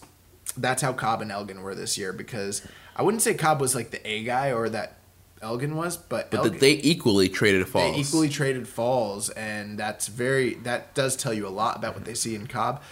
I do think that they underperformed to last year's level. Mm-hmm. They had higher highs last year, and there was more intrigue with them as a team last year, and I don't think they had as good as matches this year. Personally, I don't. With that being said, I'm still giving them a B. Yeah, I'm giving them the B also. I thought they were good. Yeah. Next, we had Tomohiro Ishii and Toru Yano. They ended the tournament with 9 wins, 4 losses, 18 points. I will go B for Ishii and Yano. I'll go B plus because they had a great record. They were right there towards the end. And they had some of the best matches in the tournament. And they were just a very good unit. I mean, this just speaks to what we've been saying all year. I do feel like we're one of the only podcasts out there that, like, a lot of times, a lot of the other, like, New Japan shows and people talk about how much they love, like, Ishii and how they really can't stomach the Yano stuff. Or if they do like the Yano stuff, they like it in one context, but as a tag team, they're not really feeling these guys or whatever. And that's fine. That's a lot of people have that opinion. But consistently, these guys have just... Yeah. I mean, I think they're consistently the most consistent, high-performing tag team in New Japan. Yeah, I think they're a great team. I'm also going to give them a B score. I mean, once again, they were another one of the teams that had, some of the better matches in this tournament. You know, their match with Sabre and Taichi, matches with like LIJ and God. I mean, their match with Super Strong Team was really good. Yeah. The only thing I would say about them that kind of bogged me down a little bit was that their matches, more so than some of the other teams, became very repetitive. Everyone, I mean, it's a long tour, so everyone's gonna have some repetitiveness, but their match was kind of the same formula almost every night. Mm-hmm. But it's such a good formula that it's like it's never going to be not entertaining. Like, they have really good matches. So then next up, Killer Elite Squad, Lance Archer, Davey Boy Smith Jr. They also ended the tournament with 9 wins and 4 losses, 18 points. C+. As good as they did in the tournament, and as much, I don't have a lot to criticize about them. They just didn't seem, for me, to ever get over to that higher level. Like, how many great Killer Elite Squad matches were there this year? Not many. I would say majority of the KES matches I probably rated somewhere 3.25. 3.5, 3.25. Yeah, the highest they probably hit was 3.5, but majority of their matches were like 3 stars, 3.25. I am going, I mean, obviously, guys, I picked KES to win this whole thing. I do feel like a fool because Jeremy had the vision this year, and he accurately predicted God or LIJ winning the tournament for a second year in a row. It does seem so obvious because what else? What are they going to do? They obviously need to be in that tag team match at Wrestle Kingdom, but I was like, no, man, it's KES's year, and I was an idiot. But yeah, there's nothing bad about KES, but there's nothing super great, and they had a very. The one thing though is they were dominant. Yeah. Every match they were dominant, and that's one of the reasons why I thought maybe this was going to be their year, because they go out there and they kill people. Like, they're not out there having like classic matches. They're going out there annihilating guys, and the people that are beating them are surviving them. Yeah. Like, they're a very scary tag team to this day, and I do appreciate that about KES. But and I gotta say, I'm loving their theme song. Is that new? I mean, everybody does. I've been trying to find it to play at the end of the show, but I haven't been able to find it. I thought it was one of those things where it's always been their music, and I just never noticed. But I've been liking it too. I mean, is it new? I think they got it somewhere like half point in the year. It's great. Yeah. I really like that music too. Yeah, and like Archer like sings along with me. He's like, yeah, he does a little thing there. But yeah, I like the theme a lot. So if anybody can find that, send it to me because I want to play it on the show and just throw it on my iPhone too to run through my rotation of music. Then next up, Guerrillas of Destiny. Also, well, not also, but they had 10 wins, 3 losses, 20 points. God, I'm gonna go B. Yeah, or maybe I'll go B- for them. They were good. They were good throughout. They had some. They did during the tournament have some very, very good matches. They were very dominant throughout the whole tournament, very entertaining, and they did a great job heating them up for Wrestle Kingdom. Yeah, I'll go B-. Yeah, I think they did a great job heating them up. You know, they have Jado out there. Is that what I said, B-? Yeah. Yeah. They have the Master Heater, Jado out there. They were dominant champions throughout the tournament. They got over that new Super Powerbomb. Super Powerbomb's awesome. Yeah, so good stuff from God. And then last but not least, also in the tournament with 10 wins, 3 losses, the overall winners of the tournament with 20 points. They defeated God in the finals, Evil and Sonata. I will go A-. I think I'm just going to go flat A. These guys, they were the main event of every tour. They were super hot, super over. They had a lot of good matches throughout the tournament. So, yeah, good stuff. Yeah, I mean, I thought that they were great. I thought that they were main event, level team. They drew most of the houses. They were excellent, yeah. So that wraps up all our scores for the tournament. Overall, World Tag League 2018, much better than World Tag League 2017. We had nothing but positive things to say about it. It's just unfortunate that they undid all that positivity due to the Young Bucks. Oh, man. But if you want to know recommended matches to watch, if you follow me on the Grapple app, I have rated every single tournament match. All my star ratings are on the Grapple. You can find me at Jeremy L. Donovan. They are not paying us to promote Grapple. I think it's a cool app to keep track of star ratings. You can follow me on there and see how I'm rating these matches. Nice. Good plug, bro. All right, so let's jump into the news. Yeah, absolutely. Wait, did we go through all the questions? No, well, a lot of the questions are related to some of the news stories. Okay, gotcha. Well, first things first, this literally just popped up on my Twitter feed. So as of 48 minutes ago, there's a post from Tetsuya Naito.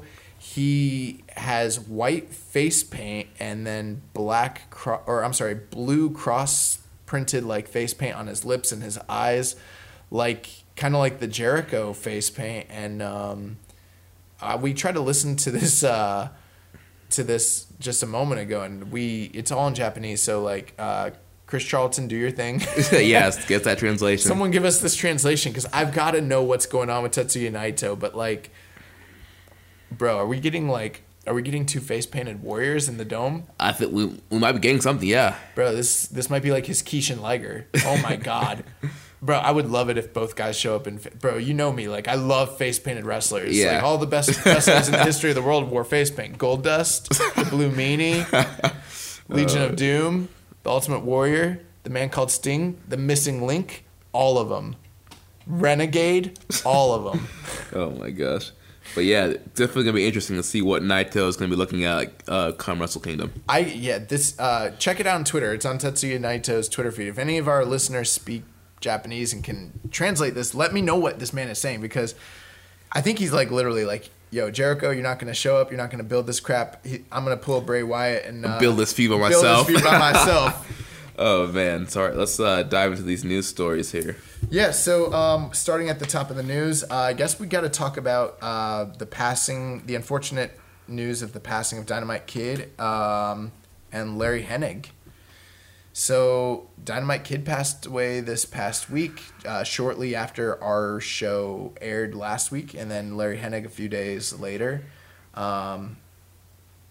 which is, it's unfortunate, man. It's every few weeks we get a news story of wrestlers dying all the time. Yeah. Honestly, I'm not really too familiar. I mean, I'm not going to lie and say that I know everything about Dynamite Kid. I've seen a few of his stuff with like Tiger Mask and some recommended stuff, but I was born in '89. By the time I was watching WWF, I think he was out of WWF, and I just never really took the time to go back and watch a lot of Dynamite stuff. But I've seen clips, I've seen some of the highlight stuff, and I know he was a phenomenal worker for that era he was in, and he was a heavy influence on a lot of wrestlers in the '90s, and even some wrestlers today still have some Dynamite Kid influence. And so he might have been not a great person outside of the ring, but as far as in the ring, he was top notch and made great contributions to the business. It is interesting when things like this happen, because how do you want to discuss somebody like this? There's the side of you that someone passed away. You don't want to speak ill of someone who passed, and so sometimes people tend to sugarcoat and paint this only positive picture of somebody. You know what I mean? Mm-hmm. Then on the other side, there are people who want so badly for everybody to know that they don't support evil things, and they go out of their way to let everybody know that they knew how terrible of a person someone was that died. I mean, any celebrity that passes away or something like that, you always seem to see people be like, oh, this person was terrible for this reason, Mm-hmm. But with Dynamite, it is interesting because with him, you almost cannot talk about his legacy without acknowledging how horrible of a person he was, because it's widely known and it is a part of the mythos of Dynamite Kid. Just listen to anybody that has talked about him over the past week, and I mean, it's actually, as a journalist or as a content creator, it's irresponsible to not discuss it. It'd be like talking about, say, Chris Benoit, and only talking about how good of a wrestler he was and not mentioning the murder-suicide. Like, you literally could not do it. Right. You know what I mean? Mm-hmm. That's what it is like with Dynamite. As far as doing we're not going to do a full retrospective here. I don't think either of us are necessarily equipped to do that anyways. The Observer did come out this past week, and Dave did a great job there. Him and Brian, both on Observer Live as well as Wrestling Observer Radio, I thought did excellent jobs of recapping his career and giving a lot of the highlights. I also listened to the Voice of Wrestling flagship show this past week, and I thought that Rich Craich and Joe Lanza did a really, really, really good job. So I heard that as well. Yeah, I thought they did a great job. So if you want more retrospective or history on Dynamite Kid, highly recommend you check out those podcasts. But one thing I have noticed, a lot of people are talking about his time in WWF and his time with the Bulldogs, and his career ongoings in Japan with New Japan as well as All Japan. One thing I haven't seen a lot of people pimping or talking extensively about is his work over in Europe. People mention it like he worked in Europe, but like that stuff is so accessible if you want to watch it. It's all over YouTube. It's all over Dailymotion. I know because I've watched it. He has excellent matches on there. Him and Rollerball Rocco. Him and also some of the Calgary stuff. Him and the stuff with him and Brett from Calgary is available. Stuff with him and Bad News Brown. His stuff in Portland you can find on from the early 80s, which is also excellent. You can find there. But from the English wrestling stuff, I think he's got matches with Rollerball. He's got stuff with Davey Boy. Dave Finlay and him have a match that I've seen as well. I think he's got a good match with Jim Breaks. Like, he's got a lot of stuff. So, people want to know, like, well, where can I find more of Dynamite Kid's work and all that? I mean, the Portland stuff is very accessible. The Calgary stuff's very accessible. The stuff from Joint Promotions in the UK, very accessible. It's all there if you want to watch it. Like, it's kind of great. But to say, like, he just had an influence on, like, 90s wrestlers and stuff, it goes so much far beyond that. He's one of the greatest innovators that has ever lived when it comes to modern pro wrestling. Some for the bad, some for good. But when you are watching modern pro wrestling, you are literally watching a style of working that's infused with him. basically. Yeah. Everybody works like Dynamite now. Before, nobody worked like Dynamite. And that is, his contribution to pro wrestling, for better or for worse. He's one of my all-time favorite guys to watch wrestle, literally. His stuff with Cobra, his stuff with Sayama. I mean, it is funny because now I do feel like people are going to say how great the Tiger Mask and Dynamite Kid matches are. But if you remember, and you can go back to the archives, do you remember this, Jeremy? When we first got picked up by Pro Resi Road, and it was like when we first got picked up by them, and somehow we were talking about this, and I was saying back then, way before anyone thought Dynamite was going to pass or anything, that those matches are so, at this point, underrated, and it's the hip thing to do now, to talk about how terrible they are, how lacking in psychology they are, and high spots, and yeah, they're spot fests, and that they are overrated. And now I feel like it's going to be the hip thing for everyone to go back. And I just want to say, I know I'm a little bit putting myself over, but I do want to say that like 8 months ago on this show, I was telling people like, no, those matches freaking hold up, and if you don't think that they hold up, you don't know wrestling. Right? Yeah. And now I feel like now that he's passed, everyone's going to talk about how great those matches were. When all over the internet, all you see is people burying them, those matches, and those matches are to this day incredible. Like I love those matches, but yeah, man. And Dynamite Kid has his book. I've never actually read it, but everybody that's ever read it says it's one of the best like wrestling autobiographies that are out there. They did a 10 bell salute this past week. Sayama did one, I believe, in Corkin, and then they did one before the World Tag League Finals, and Davey Boy Jr. was like crying, and that was pretty sad. But yeah, Dynamite passed, and the unfortunate thing is like he wrestled a style that by the time he was 33, he was done. Yeah. And then, unlike most of the other guys in the profession who had similar ailments, similar problems, they all. Like, he wrestled a style where basically he didn't care if he lived or died. But unfortunate for him, he continued to live. And he was confined to a wheelchair, and he spent the second half of his entire life bitter, alone, depressed, angry, violent, and in pain. Yeah. And his life is a cautionary tale for wrestlers. It really, really, really is. I think that of almost any other wrestler that's out there, maybe it wouldn't be a great movie. It could possibly be about the dark side of the business, but there would be almost nobody more interesting and compelling to make a movie about than right. There's a great story to tell there. Oh, absolutely, because he is a dynamic dark hero. Well, I wouldn't even call him a dark hero. He's like the anti-hero. He's like a Walter White or something like that, Yeah.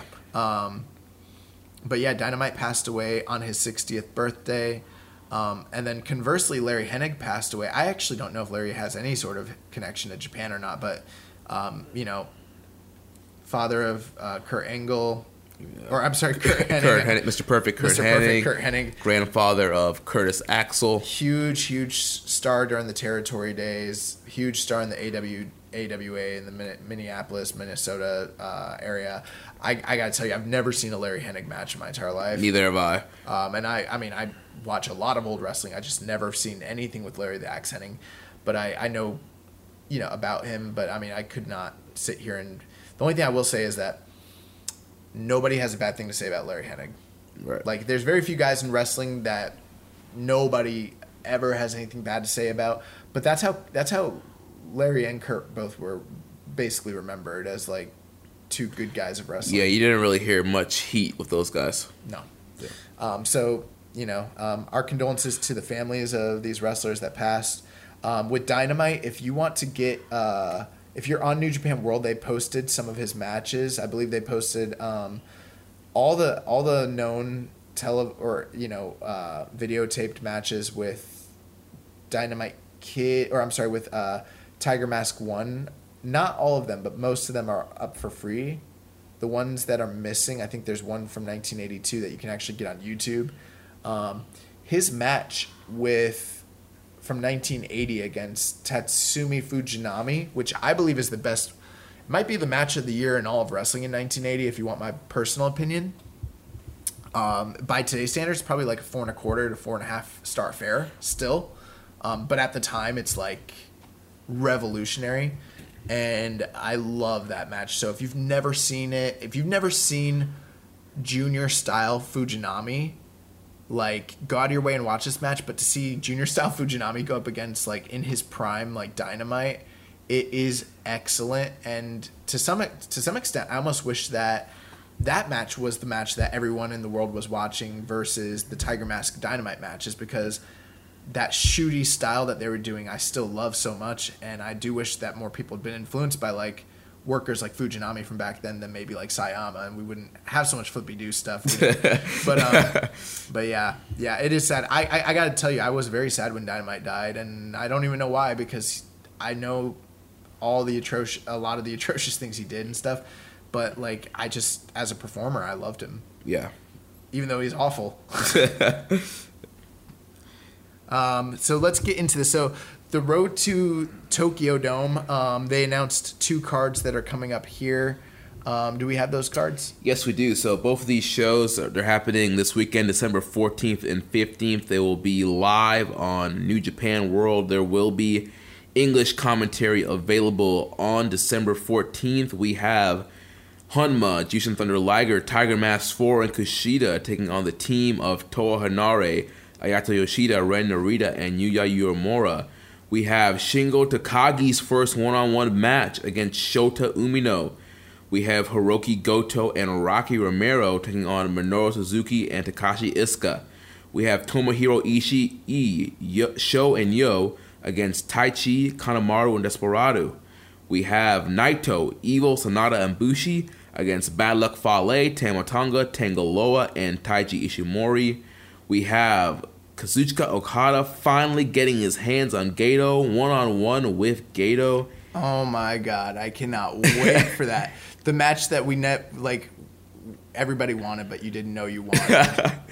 And then the main event that evening will be Hiroshi Tanahashi, Will Ospreay, Togi Makabe, and Toru Yano versus Kenny Omega, Kota Ibushi, Yujiro Takahashi, and Chase Owens. That should be fun.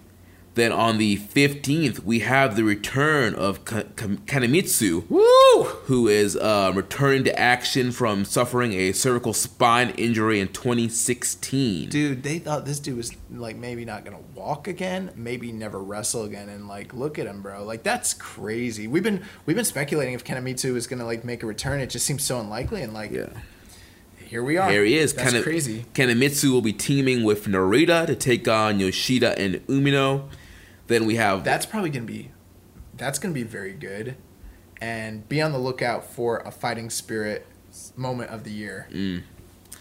Then we have Liger, Tiger Mask 4, and Toa Hanare against Rocky Romero, Sho and Yo. Tomohiro Ishii and Hiroki Goto, that Chaos Dream Team, taking on Minoru Suzuki and Takashi Iizuka. That might be awesome. Dude, if Suzuki and Iizuka perform like they did in the Tag League, this could be a pretty good match. Bro, Suzuki going up against Goto and Ishii, like, oh man, that sounds awesome. Then we have the World Tag League winners, Evil and Sonata, taking on Yujiro Takahashi and Chase Owens.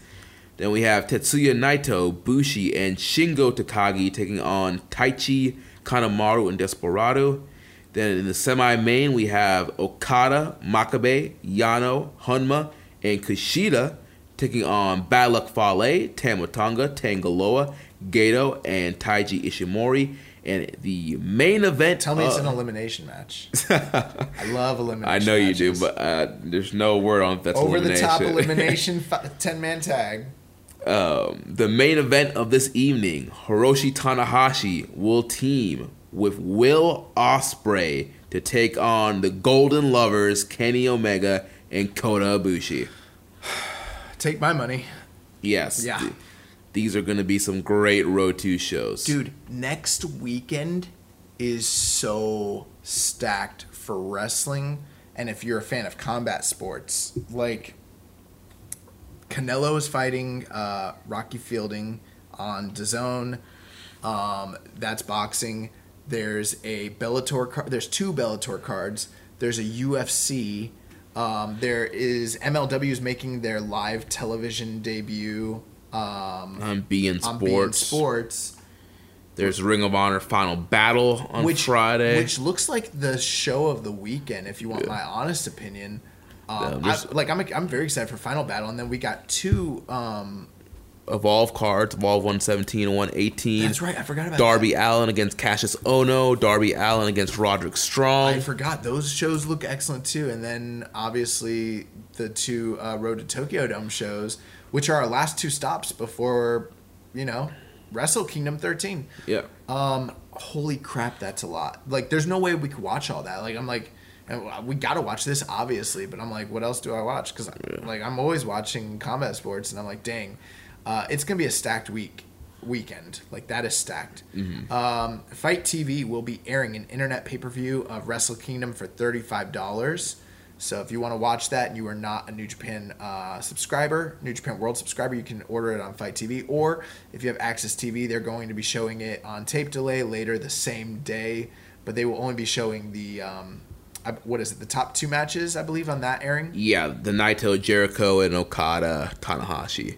There's also a wrestling festival on January 3rd at Shinkiba in Tokyo, a small venue. It's an all-day affair that starts at 10 p.m. on January 2nd, Eastern Time, with promos with most of the headliners and matches with guys on the roster who aren't featured on the Dome show.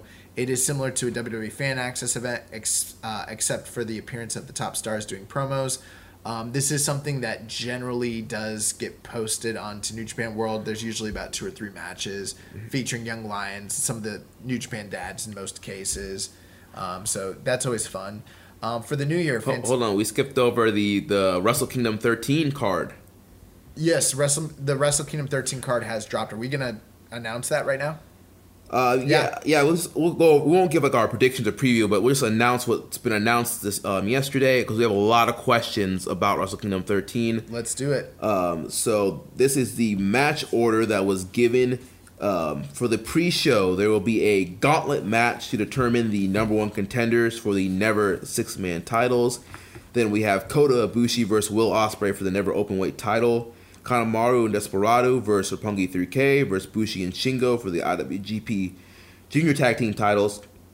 Tomohiro Ishii versus Zack Sabre Jr. for the British Heavyweight title. GOD versus the Young Bucks versus LIJ for the Tag Team titles. Cody versus Juice Robinson for the U.S. title. Excuse me. Kushida versus Taiji Ishimori for the IWGP Junior title. Kazuchika Okada versus Jay White. Chris Jericho versus Naito for the Intercontinental title, and Kenny Omega versus Tanahashi for the IWGP title. Yeah, I think that Wrestle Kingdom looks every bit as good as any previous year, if not more so. A lot of people are very concerned about the build to it. Some of those could be some valid concerns, but when everything is said and done and the chips are on the table, and you look at this show on paper, it looks like it has the potential to be the greatest show of all time. Yeah, dude, this is going to be an amazing card. So we got a question here. You're all right? Yeah, dude, I don't know what's going on with my voice. Dude, my sickness is getting passed on to you. I've been fighting sickness all week, guys, or the last few weeks, and it's going around, man. Yeah, I think I'm starting to catch it. But Zach Porter, he says, of the now announced card for Wrestle Kingdom 13, which one match are you both most looking forward to? He says, go Ace. You're not supposed to try to influence our votes there, Zach. But yeah, I will say this before we answer this question. I mean, almost every match on this card, at least every singles match, could be the answer to this. That's how good this all looks. But what for you, Jeremy? Like, what are you which one match are you most excited about? I think I'm most excited about Kota Ibushi and Will Ospreay. It's that dream match we've been waiting years for. We got that little taste in New Orleans this past year in April. So I'm really looking forward. I think that could tear the house down. And if this match is the opener on the main card, this could be the first Wrestle Kingdom that starts off with a 5-star match. Very possibly. For me, I have to say, and I know it's cliche, but I've got to say Kenny Omega and Hiroshi Tanahashi. It's such a protected match. It's going to be in the main event. There's no way it's not going to deliver. These two guys, as much as they might dislike one another, they're going to deliver magic. And I can't imagine, even with Kota Ibushi and Will Ospreay going up against one another in that slot on that night with this story, I don't think anyone can outdo them. And I'm just waiting to see the fallout, because it's going to be, I think, worse than the Naito fallout last year, one way or the other. Whether it's Kenny going over or Tanahashi going over, the fan base is going to be split, and they're going to freaking freak out, and it's going to be great. Yeah, they're going to revolt. So I'm very excited. Like, this has a lot of, like, you know, we talked about, like, all these parallels with, like, Brett and Shawn and, like, you know, Brett and Austin. This match is, like, starting to give me, like, some Survivor Series 97 sort of vibes. Like, yeah. There's a very shooty element to this. So, yes, I'm very excited for it. And, yes, I agree. Go Ace. Howard Chilling wants to know how many titles realistically will change hands at Wrestle Kingdom. Realistically, Howard, every single title could change hands. Realistically, Howard, none of the titles could change hands. That's the beauty of New Japan Pro Wrestling. Yeah, and we'll be giving our official predictions in a couple weeks, so we won't drop that quite yet. Do you think I'm wrong in saying that? I think literally every title. Literally, I think every title match on this card, it literally could go either way. Yeah, and literally, if no titles change, I really wouldn't actually be surprised. Another question from Jimmy Flips. How do you feel about there not being a New Japan Rumble match to start the show? Gutted. Deflated. You know who should be really deflated is Cheeseburger. Oh. This man got screwed again. This was going to be his year to win the Rumble. I wonder, well, we don't know how many people are going to be in this gauntlet, and there is the potential that the gauntlet could be... I mean, they got a lot of time to fill, so, I mean, the gauntlet's probably going to be bigger than the gauntlets of years past, and this is probably going to be an opportunity for them to get more people on the show, quote-unquote. I wouldn't be surprised to see a Cheeseburger, Delirious, and, you know... Colt Cabana. Liger, you know, six-man. Yeah. I'm not going to be surprised to see, like, a lot of zany teams like that showing up. I think it'll be more than just, like, 6 teams or something like that. Well, speaking of that, Rich Latta asked, what off-the-wall 3-man team would each of you put in the gauntlet? What off-the-wall 3-man team would each of you put in the gauntlet? I don't know. Who you... I think we see a return of... what's his name? Wow, can't believe I'm blanking on his name right now. Kitamura? Yeah, Kitamura. Do like I don't know, maybe like Kitamura, Makabe, and Hanare or something like that. Okay, I want Kabuki. Oh my god. Tajiri and Muda. Oh my gosh. And I want them to run the gauntlet. Start to finish. You're ridiculous. Oh my gosh. But yeah, I don't know what other wild teams could they put in there. I just gave you one.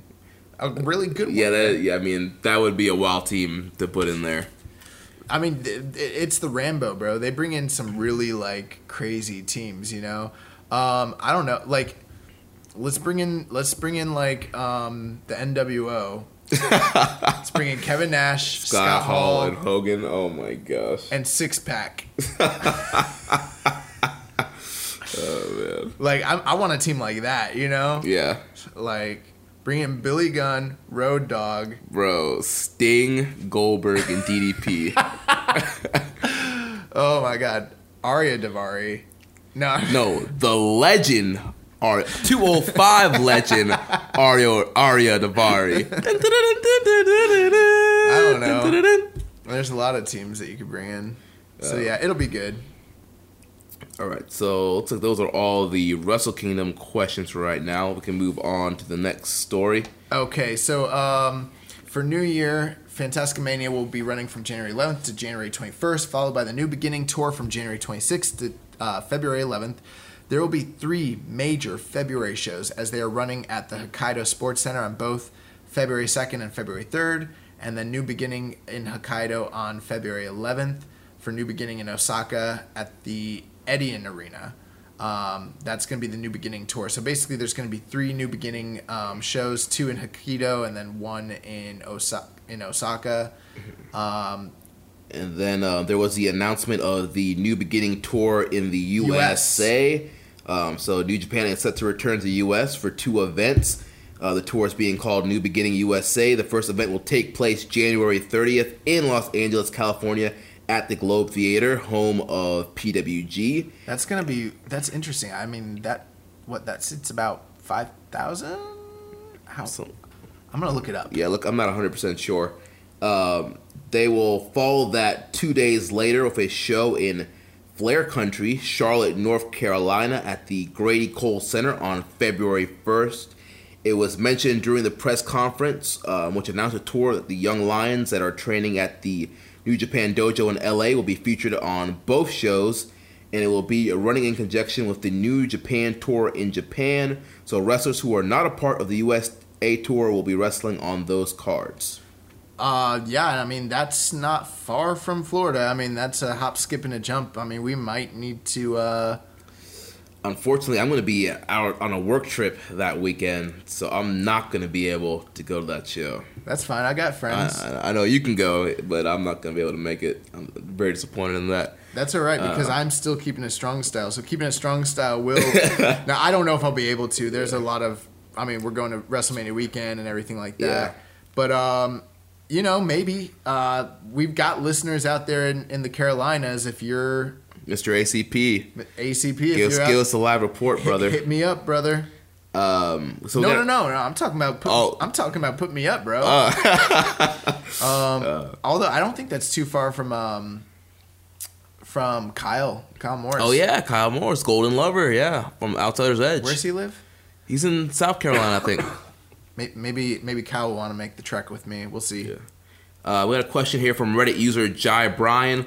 With the announcements of the 4 New Beginning shows, 2 taking place in the U.S., which titles do you think will headline each show? I don't know. Honestly, I think it really all depends on the outcomes of Wrestle Kingdom. If Kenny Omega is still the IWGP champion, I could see him headlining one of the U.S. tours. And with a Tetsuya Naito, if he's the IC champ, I could see him headlining a Japan show. I could see Kota Ibushi, if he remains a never champion, I could see him headlining a Japan show. If Ospreay wins it, I could see Ospreay headlining a U.S. show. I think the interesting thing is that they are doing they're doing 3 shows in Japan and 2 in the U.S. Mm-hmm. And then the one that's happening in Charlotte is on the 2nd? The 1st. Or the 1st. And it's literally like running back to back to the show that's taking place on February 1st in Japan. They did make an announcement and said that there's going to be a U.S. crew and a Japanese crew. Mm-hmm. So, you know, the people that are here obviously are not going to be expected to be back for that other show, essentially, which is very interesting that they're running these like back to back that way. They did call this the 3rd leg of their U.S. expansion, which we've been talking about for quite some time. I got to tell you, I expect for the U.S. title to headline here. I do not expect for the IWGP title to headline in the U.S. The reason I don't is because if they're running like the Edion Arena, you know, then it's just not really usually New Japan's style to run title like an IWGP title defense back to back in subsequent weeks, right, without a build. It's just really not. That's one of those situations where I feel like if you have the IC title on Naito, he's over enough to be in the main event and to fill up the Edion Arena. That's possible. Yeah, that's definitely possible. Here's what I will say. If the IWGP title's here, it's not going to headline over there. Mm-hmm. Most likely. Right. I'm saying if it does, I think if Kenny's a champion, I see it headlining the U.S. tour. You're probably right. February, I mean, they could... The thing is, people are probably listening and be like, well, there's enough time to go back and defend it on February 11th. I don't think it's so much a time constraint or like a distance. It's more the time. Mm-hmm. Like they're not going to do the IWGP title on 2 back-to-back defenses on the same tour. Like It's just not going to happen. Right. You're probably right. If Kenny's champion, he probably will come here and defend the title. Although even then, I don't know if he would because these are still 2 smaller shows. Mm-hmm. I just don't know if they're going to have the IWGP title defended at the Globe Theater, you know? Right.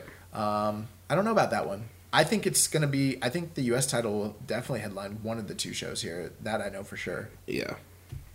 But yeah, the traditional early March anniversary show in Tokyo is not on schedule for whatever reason. Instead, the plan is for them to have two 47th anniversary shows on March 2nd in Saku and March 4th in Fukushima. The New Japan Cup tournament starts March 8th at Korakuen Hall and March 9th at the Aichi Gym in Nagoya. It will end with shows on March 23rd and March 24th in Nagaoka.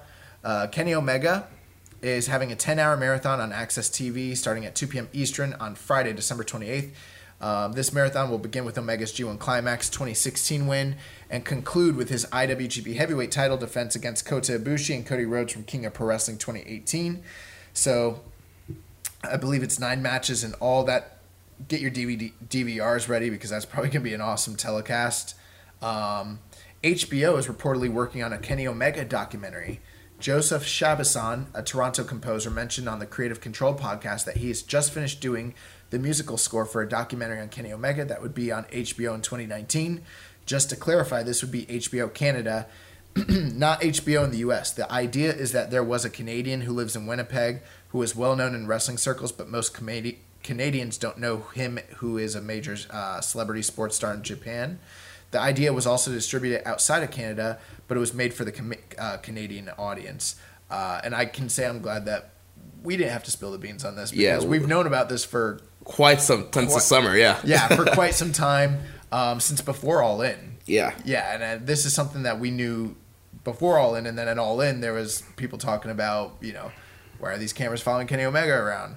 Who are these HBO guys? What are they doing out here? Right. And then we had a confirmed source tell us kind of what was going on. Yeah, and so this was kind of, it's funny that so many people kind of knew about it, and I was like, I'm glad we're not the ones who spilled this one. Right, yeah.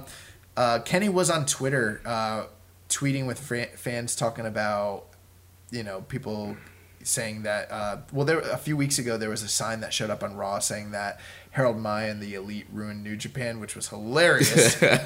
And someone asked Kenny what he thought about it, and you should definitely check out. It's very interesting, the back and forths between Kenny and these fans, and how many of the perceptions of the damage that have been done by Kenny and the Elite, and then he's able to retort with so many factual business-minded responses. What are you talking about? How's business down? We outdrew here.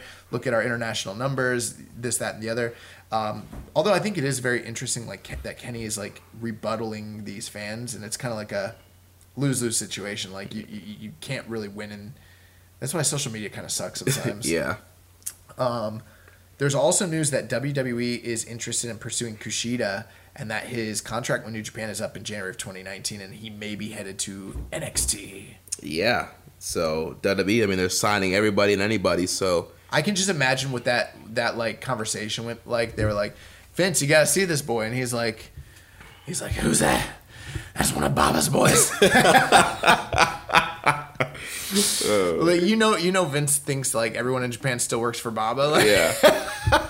He's like, I gotta have him. Get him over here. Damn. Get Baba. Michael, get Baba on the phone. They're like, Vince, dude, boss. Baba's not there anymore. Call Hanoki. I don't care what you gotta do. Get him here. I want him. But so that would be what are your thoughts? Kushida going to NXT, man. I would hate to see Kushida go. Oh, I'd be gutted. Dude, he's such an amazing worker and a great talent in New Japan. I don't want to see it. But I'm scared for them to touch any Japanese talent. Right. Whatsoever. They have not had a good track record. He'll have a great run at NXT, but after Kenta, after freaking Nakamura, I'm just like, dude, if you're Japanese talent, do yourself a favor. Stay in Japan. Do what you gotta do. Don't go. I shouldn't say it because they're probably making way better money. Right. But making way better money and working a less. It's still, you can still get hurt in WWE, but as a selfish fan, I don't want them to go. Yeah. I'm like, I don't want anyone to ruin Kushida. I'm very, very, very scared of that. So, it is interesting though, with everyone talking about how many people are disappearing off the indie scene. I don't know if you've seen this, but House of Glory and GCW are pulling in all these Japanese talents over the next few big shows that they got going. like Sakamoto's coming over, Onita's coming over, bunch of guys. Like, yeah, WrestleMania weekend's gonna be like stacked with Japanese talent all over the board. Like, it's kind of crazy. Like, yeah. So very interesting stuff. Happy birthday to Tomohiro Ishii. It's his 43rd birthday. Happy birthday, Stone Pitbull. Also, Ishii is the first confirmed New Japan talent for the Rev Pro show, WrestleMania weekend. So he will be on that card. Whether or not he is still the champion is yet to remain to be seen. We skipped two things on the first page here. Cody revealed that he passed on a WWE offer a week ago. He's in the UK, part of the Fight Forever tour on Bruce Pritchard's Something to Wrestle podcast. A fan asked him about returning to WWE, and Rhodes noted he had passed on WWE offer a few weeks ago and felt there is a market for non-PG wrestling after the success of All In back in September. Interesting stuff. Oh, yes. Bad Luck Fale is producing a New Japan documentary called The Way. He's an executive producer on this. This is going to be a documentary that focuses on the Australia tour that they recently did earlier this past year. So that should be coming out shortly. And then the fan vote for the MVP of New Japan Pro Wrestling was tweeted out. The results at ReasonJP, our good friend Chris Charlton. Coming in at number 5 was Jay White. Number 4, Tetsuya Naito. Number 3, Kenny Omega. Number 2, Hiromu Takahashi. And the MVP winner for the fan vote was Hiroshi Tanahashi. The ace that runs the place. Very, very, very interesting. I think in the past 2 years, there's no way that Tetsuya Naito would not have won that handedly. Right, yeah. Just goes to show you he's still over, but the booking has brought him down in some of the fans' eyes. Do you think this was legit? Or like it's like just a gimmick? No, I think based on the rankings, I think it could be legit. Okay. The History of the Bullet Club Part 2 is now out on YouTube and New Japan World, so if you get a chance, definitely check that out. Free match of the week, Tetsuya Naito and Hiroshi Tanahashi, taking on the team of Kazuchika Okada and Shinsuke Nakamura from the Road to Tokyo Dome 2013, and then being the Elite. The Elite. Break it down. So this week's Being the Elite. Watched it before the show. I'm trying to remember what happened now. I didn't watch it. I know they had a funny opening scene where Christopher Daniels is in the hospital after overdosing on alcohol, or he passed out, whatever it was, the week before. They did that. Yeah, they did that scene last week where he fell and he had like a glass stuck in his neck. Yeah, and that was like literally taken directly from season 3 of Fargo. Like literally, like someone who's doing Being the Elite was like watching Fargo and was like, this would be a great idea. So then they had Kazarian and Scorpio Sky at the hospital, and they gave him like an SCU blood transfer and had helped Daniels get better. They had Hangman Page was trying to find more notes about from Triple H, and then somebody give them a note about coming to them. They should come to them after Final Battle 2018. Yujiro Takahashi had a hilarious line. He was like, they're in the locker room. He's like, "Oh look, it's the Young Bucks. Oh, and Kenny Omega. What are you, Brock Lesnar?"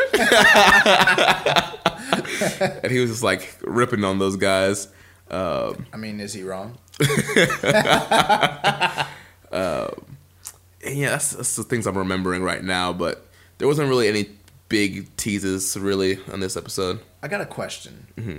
Okay, there's something I thought about. I was talking to Rich about this. You and I haven't talked about it. Do you think that AEW is a red herring and it's just a leverage play to get more money, and that there's literally no action? Like, I'm putting on my conspiracy hat here, but do you think that they're not actually building any promotion, and the thing they're going to announce is just All In 2? And really what they're trying... The only reason they took those trademarks out was to scare the promoters into giving them more money? I mean, it's a possibility. I've heard other people speculate that this could be a play to get money. Do you notice the one thing that makes me feel like maybe that's true? Tuesday Night Dynamite. Does that not sound like a freaking rib? Yeah. That they're like, we gotta come up with a name that is just so ridiculous, and they're like, Dynamite, Tuesday Night Dynamite, and then like they're like, it's just like them literally playing a rib on the whole entire industry. I don't know, man. Like sometimes I feel like they're absolutely trying to get this distribution deal, and they're gonna go on TV and try to build something, and then other times I think like they don't really actually want to do this at all, and it's not like what they're trying to do.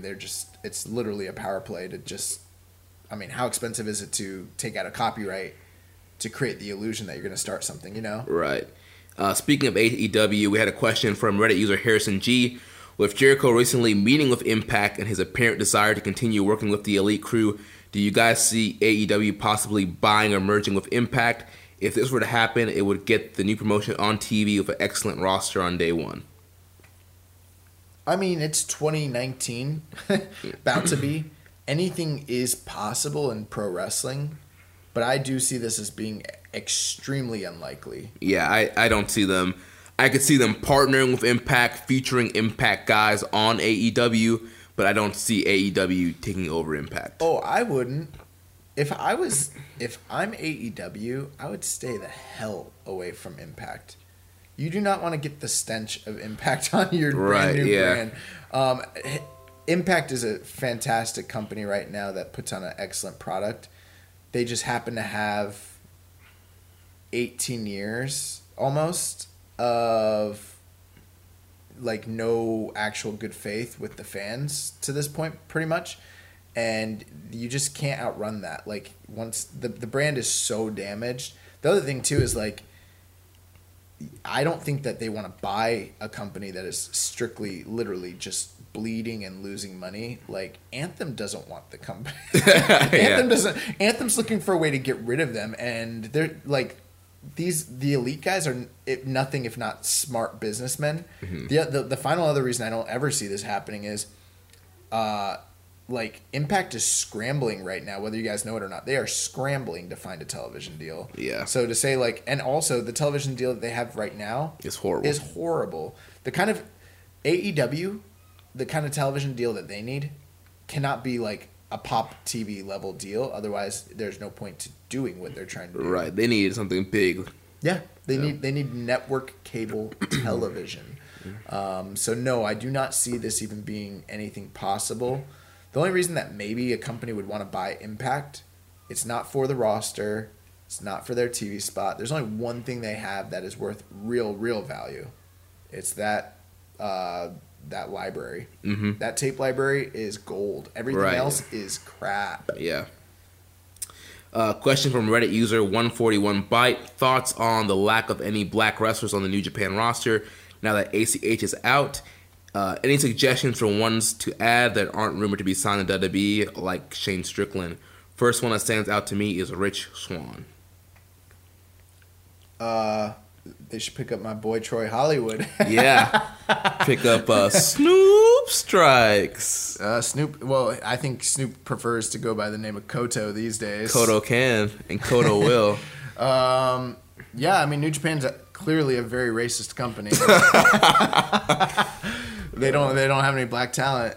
I don't know. I mean, one guy that comes out to my mind like immediately, and I think he's maybe the most underutilized and most talented black wrestler not in any major promotion, is Willie Mack. Yeah, the current NWA. What championship was that he just won? United National or some crap. The NWA National Champion. Yeah. I love Willie Mack. I think Willie Mack is incredible.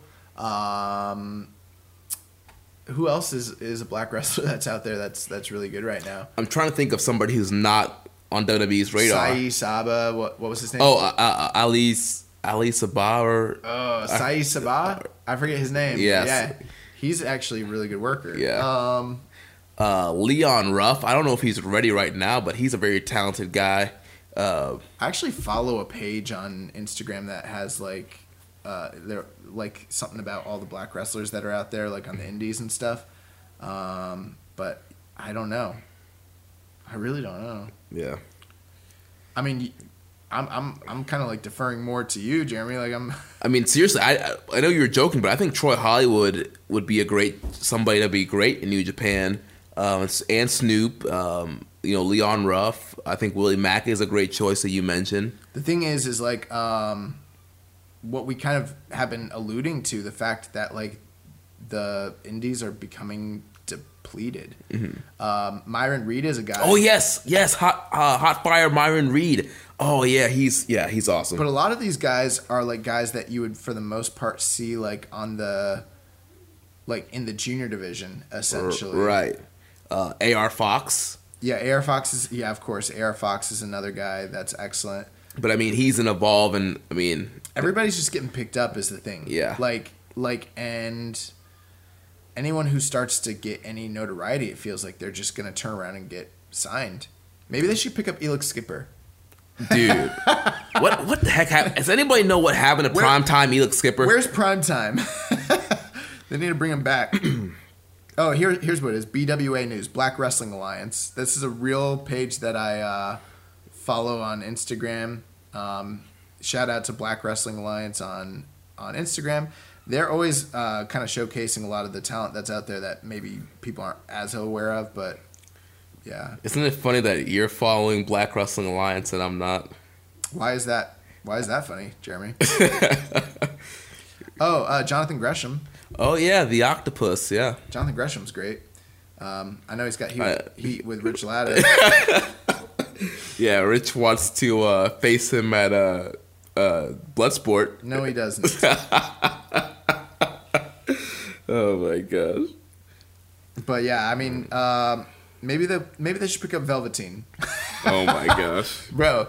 Velveteen coming to New Japan, that would like make my year. I freaking love Velveteen Dream.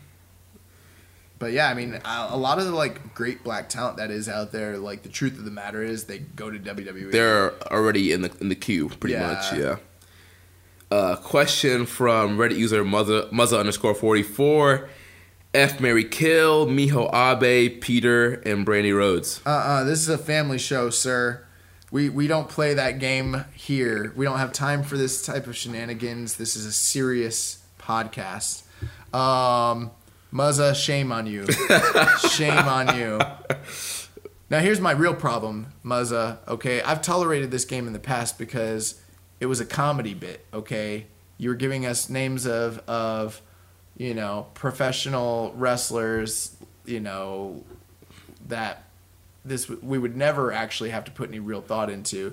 But now you're playing games with my heart, okay?